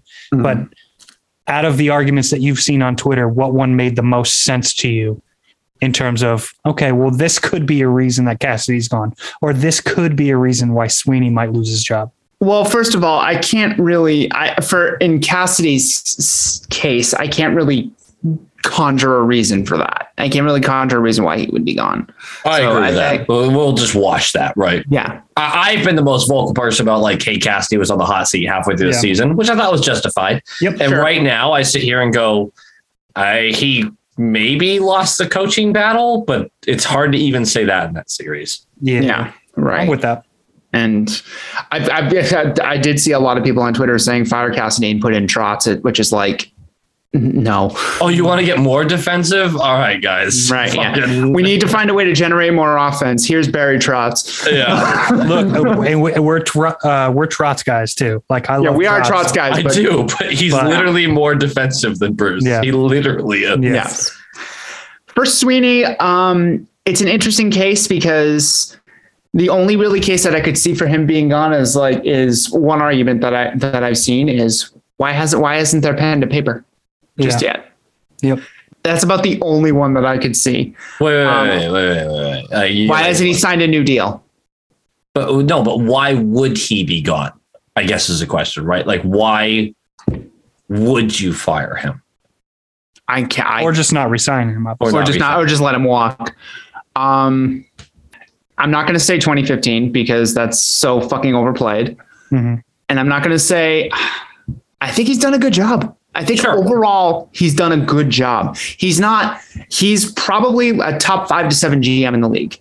Let me play devil's objectively. Let me play devil's advocate. I think Sweeney deserves to stay. I do. Mm-hmm. And a lot of people dislike that. But here's the argument that people are making that is a solid argument.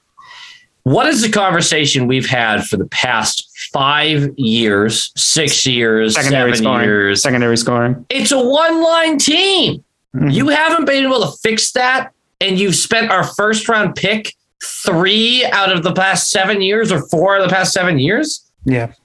Where is the secondary scoring? Why have you never... We've been a good defensive team for a decade. That's not the problem. We've had goaltending for a decade. You came within 1 win of a fucking Stanley Cup. I'm going to give so much. That's such a coin flip. Like, I get that. But other than that season, why don't we have any secondary scoring in the playoffs every fucking year? That's your devil's advocate. It really did feel like they solved it by getting guys like Eric Holla. What happened to Eric Holla in the playoffs? Shut up. No, I'm playing devil's advocate. You got to have some answers. Shut down. Yeah, 3 points in 7 games. Not great, but not 2C material. Yeah. Coyle had a decent series, and then it was our top line. That's it. That's all we had. We didn't have enough points from the defense, but I think that's coaching, which Cassidy, I think, is looking more and more into. But I just... Cassidy's under contract for the next year, and he's the only coach in the cap era to have 6 straight 650 point percentage seasons. He's not going anywhere. So anybody who has that in their head, get it out. Hey, Sweeney, great coaching hire. But where the fuck is our secondary scoring? Yeah. Where is it? How have you not been able to get it every year? One of the things that you can say to counter that is obviously like going out and getting a player like Taylor Hall to present us as secondary scoring. But that also leads me to one of the things that Sweeney has done very well, and that is the deadline for 2 straight years. I thought he had an excellent deadline this year. I know that some people debated it, but like looking at what he did or specifically didn't do with DeBrusk, I felt... Or didn't do overpaying for Raquel. Raquel or Kopp. Yeah. Kopp had an okay series for the Rangers. He was pretty good, yeah. And I know a lot of people were like, oh, we could have had Domi for nothing. Folks, not a single fucking person in their right mind wanted Domi at the deadline, because that He would had have one been, goal in 31 games when he got traded. Yeah. Yeah. And also So- he sucked the rest of the season too. And then all of a sudden had a great game 7. Good for him. But of course it's against us and all that stuff. Yeah. So obviously everybody with the benefit of hindsight was just It's like, the we could've Vladar had him, we principle. could've had him.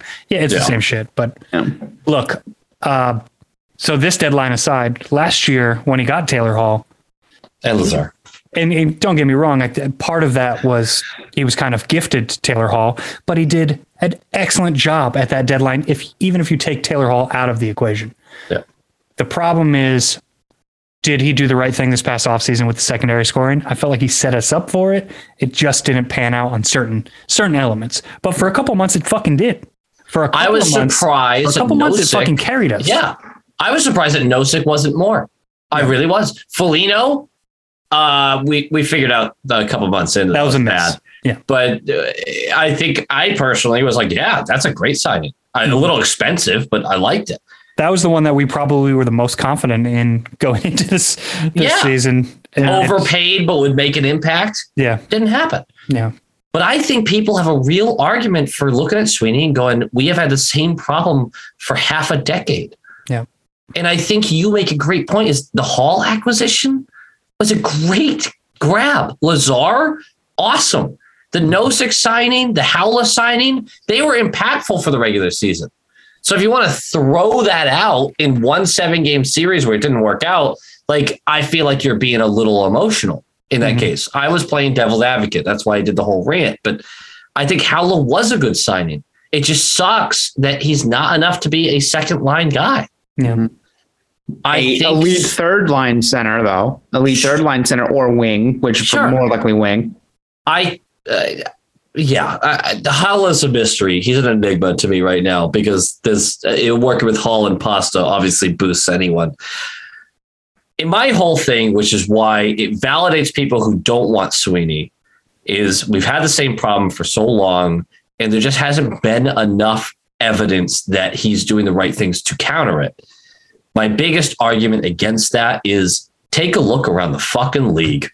Who do you want to replace him right now? I thought he's done an admirable job. Mm-hmm. Who do you want to switch to? And is that guy going to fucking torpedo a window that is very, very, very close to being closed? Mm-hmm. The people who want to blow it up now, I get it. We have assets that you want to take advantage of, blow it up, get picks back. With the way we've been drafting, let's take one more kick at the can. How about that? I would like to see one more attempt. Yeah. You don't shut a window on purpose. Yeah. Yeah. Yeah. And even with the drafting stuff, I think Sweeney has done a hell of a job in filling in around the edges.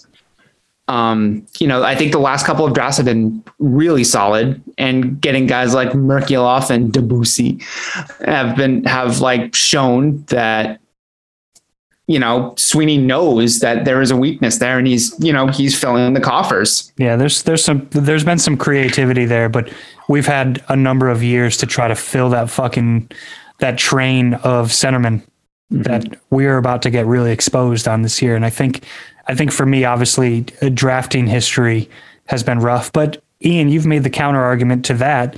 Just saying we're consistently drafting at the end of the first round. Or not at all. Our average first pick in the last 5 years has been 34th. Yeah. People have asked me to do a draft preview, and I'm like, we're not picking until fucking 48 or something like that. I don't want to dive that deep, guys. No. But I mean, I agree with both sides, I guess. Sweeney deserves criticism, right? He does. Everybody deserves criticism when you get knocked out of the first round and you have that much talent. And some of the criticism for this entire season, kind of to me, I don't know how you guys feel about it, but I felt like the first line consistently, regardless of who was on it, kind of fell flat. It wasn't a great year for the perfection line. It wasn't a great year for we're a one-line team. We weren't for a while. Mm-hmm. There was a long stretch of Marchand being really good, and then there was a very long stretch of him fucking struggling. Bergeron never put it all the way together offensively.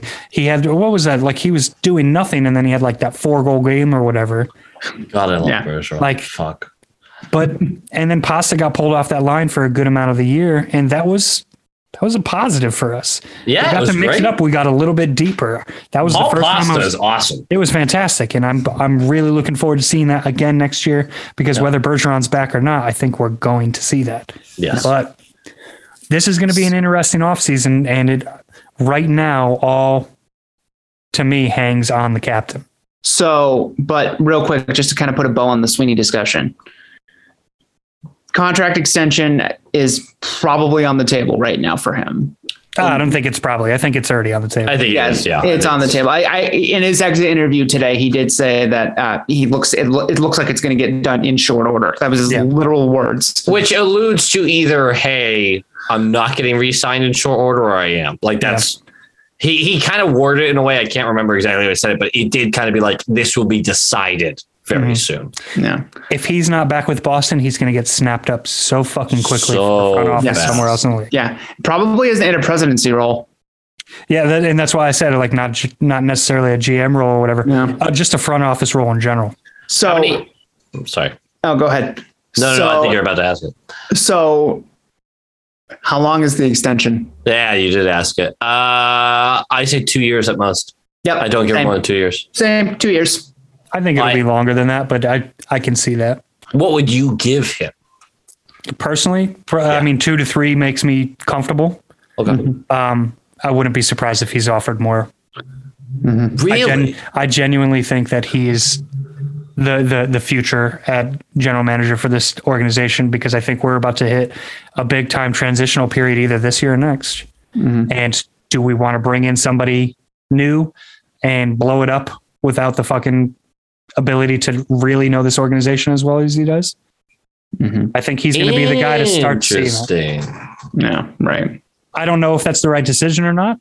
I feel like I would lean towards yes, he's the guy for that. But I know that there's a big segment of this fan base who doesn't want him to be at all involved in the turning of the new leaf. He's very much not well liked around the fan base. Yeah. But hey, you know what? We're a passionate fan base. Everybody's hung out to dry, no matter what. The only person who's been fucking somewhat absolved of that is probably Bergeron. Yeah. Everybody else is probably. Pasta is specifically this year. Like I would say too, but typically like we are completely able to put people on pedestals in this city as sports fans, but we're also incredibly capable of fucking holding them accountable.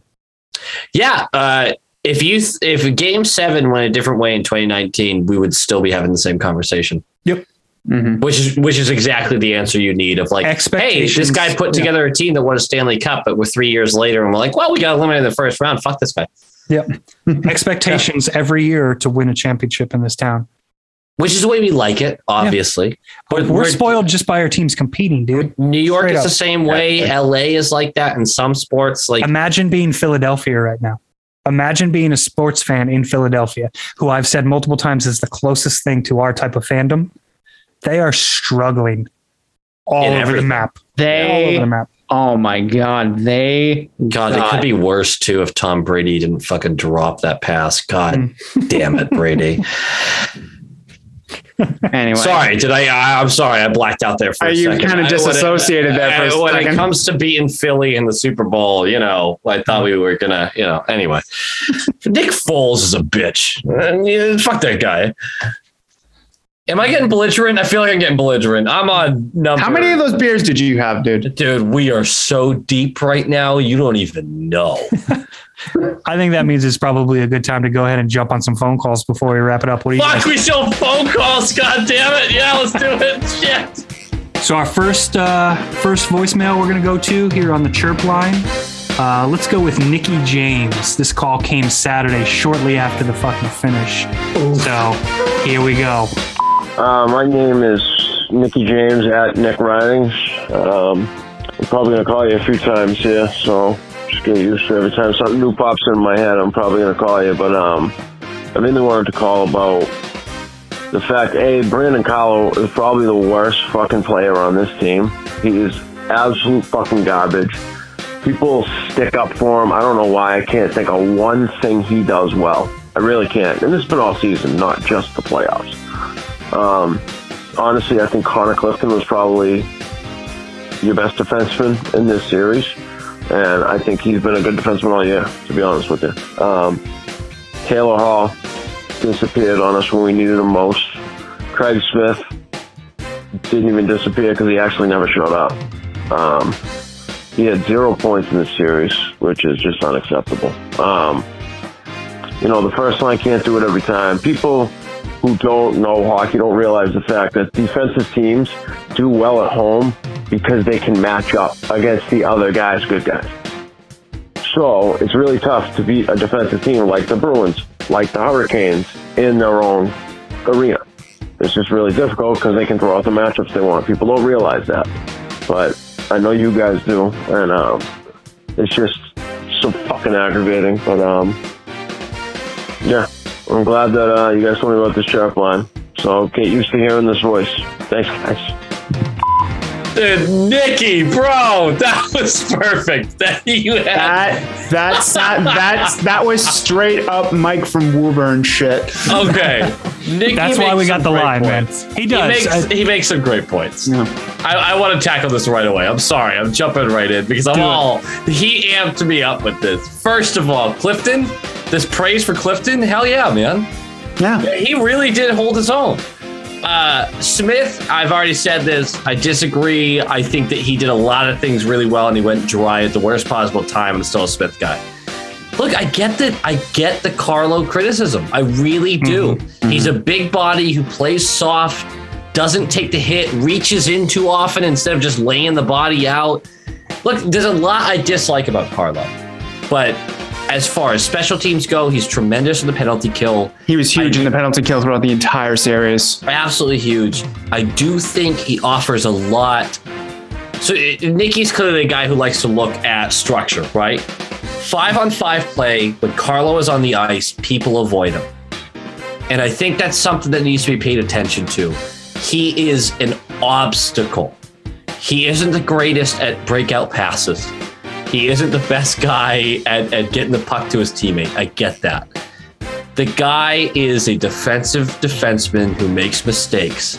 If you don't agree that he's a top 4 guy, that's fine, but that is an NHL defenseman right there. I think he's a top 4 guy defensively, but he is strictly a defensive defenseman. Yeah. He's working on the offensive side. We've talked about this to start this year, and I thought he improved on that this year. But he's still a black hole. Offensively, he's not good offensively, but he is an obstacle when it comes to the defensive zone. I think he deserves a little credit for that. I get where the criticism's coming from, but I do think structurally he matters a lot to this team. Exactly what he's saying. Matchups and everything, defensive teams. Carlo's a part of that. I really do think so. He's a legitimate defensive top 4 defenseman. And in the sense of, what did you say, Ian, a couple weeks ago? The most thankless position on the ice is defenseman. Oh yeah. And especially if you're a defensive defenseman, especially in this age of the NHL. Yeah. So I disagree with the rather colorful way of describing Brandon Carlo's play. That was brilliant. What a great call. Yeah. Nicky, shout out to you, bud. But I know he probably this came so quickly after the game that I know that some of this was a lot of emotion. Yeah. Don't get me wrong, Clifton probably our 3rd best defenseman in this series. Mm-hmm. And I'm not a Clifton guy, but Cliffy hockey's a real fucking thing when it comes to fucking playoffs. It really is. Extrapolate that throughout the entire season and we'll love you. Yeah, 100%. Honestly, you know what? If you're just going to do it in the playoffs, fine. This 2 years in a row, fuck it. I'm fine. You can be our 7th defenseman regular season and fucking playoffs. Come on in. I'm fine with it. But I mean, he's not very wrong about the Taylor Hall and Craig Smith thing. Neither one had the finish that we needed them to have in important moments at this series. But yeah, excellent call, Nicky. Man, by all means, feel free to call anytime. Anybody who wants to call, jump on it. The phone number is 860-506-5444. We are going to leave this line on all off season, and we will be using a good amount of the calls. We can't promise that everything's going to make the air, but we'll probably be doing a couple of calls a week to get you guys more involved into the show structure. That said, if you insult Andrew in the call, we'll pretty much always use it. So yeah. Do it. Just be vile. I don't even give a shit. He's kind of fucking right, folks. Our next call also came from Saturday. This is actually from Nick, who is part of the Third Line Grinders podcast. Hell yeah. Oh, yeah. So little BNG love. Let's go ahead and go to his call. What's up, boys? Nick from Third Line Grinders. So I just saw the Patrice Bergeron exit interview, like the short one on TNT. Haven't been able to watch it full yet. I can't help but think that I think he's done, and I think that's a really shitty way for him to go out. But if Bergeron's going to go out this way, I think that's, not the way that he wanted to, but I think it only makes sense because this guy can only give so much, and I think he has spent a lot of his time playing, for this team, playing for the city, and it doesn't make any more sense for him to go any further. He's given everything he has gotten, and it fucking blows the way that ended, but I don't know, boys. I truly think that's the end, and now you really got to start looking forward to the future and figure out which way this team is going to go. And I know you guys do a great job in breaking everything down and looking towards the future, so I look forward to hearing what you guys have to say, but it sucks everything had to end this way, especially tonight. No good effort.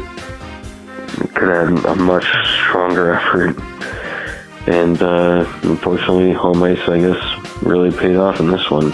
So all right, boys, keep up the great work, and we'll be listening to you. Peace out. Man, that had some sadness to it. Yeah, I felt that where I feel. I've never had a conversation with Nick before, but man, I have to assume that that's probably the most bummed out that dude could possibly be in that moment. It's rough, man. Mm-hmm. And that's why this line is up. We want to catch you guys when you're feeling emotional and feeling heated or whatever. But look, we've talked about this earlier on the podcast. There's a chance that Bergeron may be done, and if we go with that sentiment, Nick's not wrong here.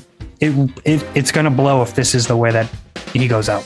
Mm-hmm. That this is the last note that we see, and he touched on the effort that we got in Game 7, and I don't think he's wrong. Like, I don't necessarily agree that this is definitely it for Bergeron. I think I'm a little bit more hopeful after a couple days removed from it, but if this is it, Nick is spot on with the fact that that's a tough way to see the guy go out. Yeah. Bergeron, if he goes out, to agree with Nick, first of all, yeah, the team failed him, right? Like, if this is his last season, you sit there and go, that guy deserves more cups, right? Yeah. And whether you put that on the GM, the coach, the players, whatever you want to do, I don't really care where you're going to pass the blame. But that guy deserves more cups. There's no way around it. You could blame the universe for all I care. I probably blame the universe, honestly. But going to 3 cup finals in 11 years, it's not like that it's been a total failure in getting to the final part of, winning one. And, we should have won 2019, but we should have won 2013. I kind of thought we were lucky to be there, but 2019 was fucking, I can't believe we lost that series. I thought we were going to win it in 5, fuck's sake. I'm going to blame the referees because I'm a fucking incoherent Neanderthal Bruins fan. That's what I'm going to do. You could have stopped that sentence and said Bruins fan. At the end of the day, yeah, I feel the disappointment. If you're going to talk about the end of Bergeron's career right now, like, how can you not feel just completely, what the fuck? Yeah. Mm-hmm. This guy deserves everything. And again, I just said it earlier, I'm going to sob when this guy retires. Yeah. I'm a grown-ass man. I'm going to cry over an athlete retiring from a team I like. You bet your ass I am. One thing for me, too, is thinking back to the series against the Blues with Zdeno Chara, broken jaw, fucking bubble on the bucket, and that standing O that he got, like that's going to stick with me for a very, very long time, because that was pretty much the end of seeing him in this sweater, and it was such an impactful moment to me as a Bruins fan. Bergeron did not get that. But he will, because he's going to play another year. Yeah, baby. Totally fine with that. But yeah, Nick, thank you so much for the call. Keep up the good work on Third Line. I do want to point out that Google Translate, when Nick says Patrice Bergeron, it translates automatically to "I just Silver Spurs are on." Nailed it. Just Silver Spurs are on. Just Silver Spurs are on. Yeah. That's fucking, Just Silver Spurs are on. That's interesting. So when we pull out the short shift jerseys next year, I love that call for the fact that like it's just raw. Oh my god, this one hurts, and I think it really summarizes this year. That I thought the second half of the year we were one of the best teams in the league. Yep. I mean, we literally were. Yep. We really thought we could make a run if we got by Carolina again to echo Marchand. That was finals, baby. Yep. We were right in it. If we met the Avalanche in the finals, I'm not favoring us, but fuck, we had a chance. Yep. No, I mean, his emotion in his call was definitely, he was down. And don't get me wrong, this is a hard episode for us to record. We weren't looking forward to doing a post-mortem episode. And we kind of put it off for a few days. Yeah, yeah, we did. We needed time to digest it, and I'm fully aware that this will probably not get as many downloads because people are fucking hurting right now. But those of you who are listening to this, we definitely appreciate it, and we know that you'll be with us for the long haul through this off season because there's still so much to talk about. But yeah, don't get me wrong. Like, I'm not super interested in hearing a lot about the Bruins right now. I'm reading everything with a fucking half eye closed. You know what I mean? Like, it's a bummer. Dude, my latest, hey, let's talk about Bruins news video is the worst video listener-wise I've had in months. No doubt about it. No one wants to talk Bruins. It's like this even during the regular season. A big loss, less people are going to listen. Yeah. Team's doing really well, boom. I'm like that too. Spiral. I'm not judging anyone. Absolutely. When the Celtics took that fucking massive loss in Game 5 against the Bucks, I was like, I don't want to listen to anything about this team right now. I'm hurting. I get it big time. Right. Yep. All right. We got time for one more call. This call is Jack. Let's go ahead and go to that call now. Hey, what's going on, Short Shift fam? This is Jack, or John Batot on the Discord. I am calling because, the season's over and all that, and we talked a lot, y'all talked a lot about getting matchups, and it just seemed that especially on the road, the Bruins just didn't have the guys to get the match. Wondering if you put that more on the personnel groupings that they have, or if you put that more on the coaching staff and their inability to match the personnel groupings to what we have. And further, who do you see coming up in the system that might pose matchup problems for playoff teams in the future? Appreciate all you guys put into the podcast. Avid listener, have been for a long time. Hope y'all have a great season, as much as it pains me to say that. Go Bees! Go Bees! Yeah, baby! That warms the heart, first of all. Yeah, it absolutely does. Short Shift fam, hell yeah. Go Bees. I mean, do you think that Carolina was just the better team? I don't think. I think, like you said, the second change killed us. Mm-hmm. I think it really just boiled down to that. Yeah, Ian kind of called that. I spent 20 fucking hours looking at spreadsheets and trying to find a goddamn way to win a matchup when we were away. And Game 7 was close. Yeah. It really was. It came down to a couple bounces. Yeah. But there wasn't a matchup. You can't blender your team into a Game 7 where you just go, hey, I hope the chemistry is there. Right? Whoops. There just wasn't a way to win that series. There wasn't. I would put more blame on Sweeney than I do Cassidy, and it's still not a lot of blame. right? I thought we got beat by a team that's had a lot of, top first round picks because they were rebuilding, and those guys are coming up. We knew we would have to deal with that in the back half of this window. Then the team was faster, younger, stamina, better, whatever you want to talk about. The team was better. We lost to a better team. And there's no shame in that. There's no shame in that. It hurts. It hurts like a motherfucker. It makes you question next year, which I still think is a slight window open next year, but it hurts and it makes you question it. But yeah, no, I don't put a lot of blame on Cassidy for this series. I thought he coached his ass off, and the power play actually performed.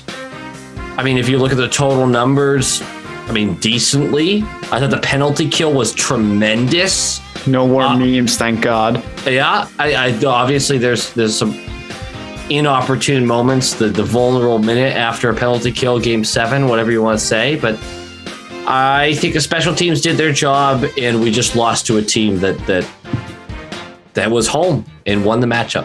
Mm-hmm. If we were home, we would have won game 7, and I believe that wholeheartedly. Yeah, especially with how we played. Like, yeah, it just there's no shame in losing to the better team, but it, like we said, goddamn, it hurts. Yeah. There was a second half to his question that I'm blanking on. Right? Am I just going insane? What else was it? I said I'm blanking on it. I don't know. I was asking Thomas, not you. Thomas, help! I don't remember the second half of the call.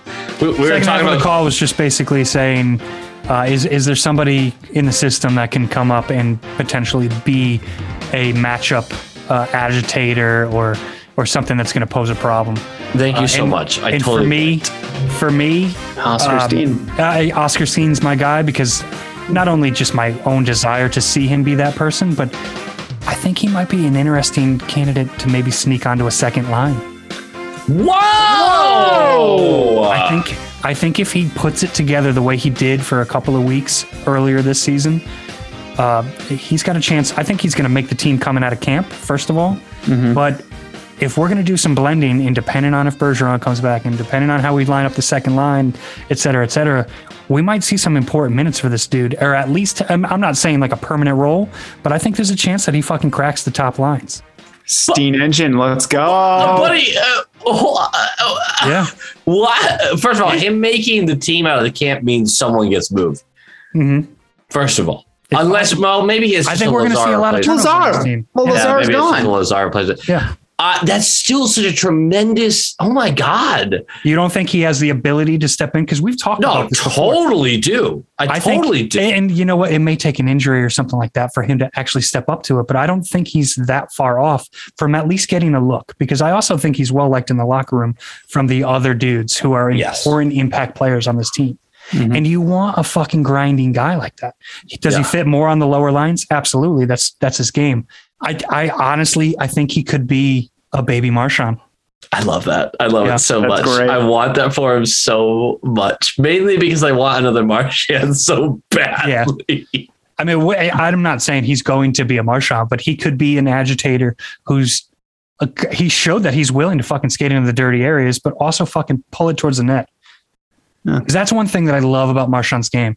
He'll be on the outside and just fucking so quickly completely change his direction and drive the fucking net. Because he's not afraid of impact. He's never been afraid of impact. I think he fucking thrives on it. But he's also small and shifty enough to kind of get under the a larger defender's arms and shit and just fucking get in there. And he gets a clean shot off almost every time. It's insane. Like, I wish I had a third of his fucking ability. And he can score goals off the top of the net. Yeah. Like, Andrew, do you have a guy to answer this question? It's Steen through and through, man. Well, pick someone else that you think that might, just real quick, that might be an impactful guy next year. That might be an impactful guy that isn't necessarily on the team this year. Yeah. Or from Providence. Yeah. Like, I keep getting back to Steen, but like, I don't know. Steen's the only one that I can really think of. Maybe Merkulov gets some time. Yeah, maybe. Yeah, maybe Merkulov. maybe Merkulov gets some time. Maybe I think McLaughlin could really do a lot with more ice time. I think McLaughlin has to improve his skating. Yes, he has to improve his skating. But if he can be that Noel Acciari type on the fourth line, and I think he starts the season as the first call up. Yeah. I just don't see him as like a matchup problem. No, not really. But this is a reminder that it's not, because you think Steen potentially could have a second line upside. Yeah. If we had a third line or fourth line that had enough scoring upside that Carolina had to take them seriously. Yeah. All of a sudden, the series. Yes, the matchups change. We just need a little more from the bottom six. So when you look at, like you said, Andrew, Merkulov, when you look at McLaughlin, Liesel, I just one guy who adds a little bit more to the scoring upside, that series shifts massively. 100%. So I think there are a couple guys that we mentioned that really could have an impact on that. It's just, it's all hopeful right now, unfortunately. Yeah. And honestly, first of all, thank you so much, Jack, for that question. Great question. But I do think this is something that we're going to need to revisit again over the course of the summer, just the off season in general, because I think we may have better answers as things start to take shape. But yeah, awesome call. Love that question. Yeah. Boys, do you guys have anything else before we sign off and officially go into off season mode? No, I think I drank enough beers as I drink more beers. Nah, I'm good. Dude, I'm fucking depressed. This is bullshit. What happened to Bruins hockey? I miss it. I think that's kind of where my head's at. I'm not super shocked that we got knocked out by Carolina. Carolina's a good team, but the deflation of knowing that we're not going to see Bruins hockey again for a little bit does suck. That said, this podcast is a fucking full year-round podcast. We will still be bringing you plenty of stuff in the off season. And we will be doing some extra cool shit this summer. More guests, more phone calls, so feel free to call that line. Maybe a little nudity, who knows? Maybe a little bit of nudity. I don't know. Yeah. That's why the camera's off, boys. Yeah. Well, my camera is on and I'm naked right now. You don't even know. You don't even know. I'm so glad I have a fucking window up in front of the Zoom. So I don't now, but now I'm like scared to close it because I don't know if you're being fucking serious. Oh, I'm deadly serious. Let's do this. For anybody who went ahead and listened to not only this whole episode as depressed as it got at times, but anybody who's been listening to us for the full season or a good chunk of the season, if you found us this year, if you found us coming over from Ian's channel or vice versa, if you found Ian's channel this year, it's all incredible love for all of you guys. You guys have made this so much fucking fun for us as we watched Bruins hockey, just knowing that we were going to get to talk to not only each other, but talk to you guys on Twitter and whatnot and get that interaction. So much appreciation towards everybody who has jumped online and bought some t-shirts and bought a pint glass with the eye folks on it and shit. That's really fucking cool to see. Continue to keep those interactions up. We want to talk to you about Bruins hockey all summer. There's a lot still to talk about. It's not like the Bruins are fucking done forever, bro. Mm-hmm. We got just a couple of sad weeks, but we're going to be talking Stanley Cup playoffs. We're going to be talking Stanley Cup finals. I'm sure next week we'll jump on with some updated predictions. Maybe we'll start making some weird bets, and maybe we'll also include some of our regular listeners in some of those weird bets. Oh my God, I don't want to make any more bets. I already owe you people a whole bar. Yeah. Can't wait. By the way, Thomas, I want to apologize for my lackluster-eyed folks in last week's episode. Awful. You should apologize for that. I'm so glad Marky called you out on it because it did not have the oomph, considering that we were about to enter a Game 7. There was no joy in that. But honestly, guys, thank you so much for pulling up a good episode for us and carrying the weight. I apologize for not being there, but look, ladies are important too. So gotta take Well, care. I almost missed tonight. Yeah. Anyway, we're not gonna get into that. But yeah, How do we all have women in our lives? How does that happen? it's Yeah, we're kind of dorks. How does that it's work? gonna get a little bit easier in the summer when we don't have to concentrate so much on Bruins hockey. Yeah, it's true. But little do they know, it's all year, baby.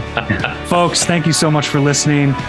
Please like, rate, subscribe, review, do the whole deal. We are going to come back so hard next week. So hard. Go Bees! Go Bees! Go somewhere they're going.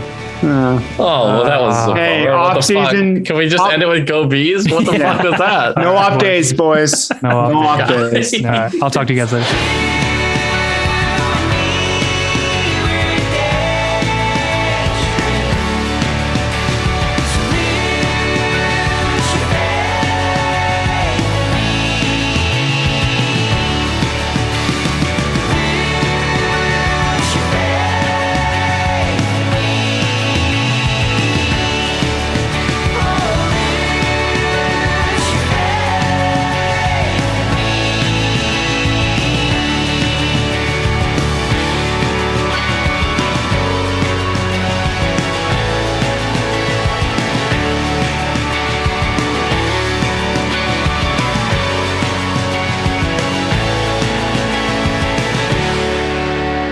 Before we start, can I say one thing to you guys?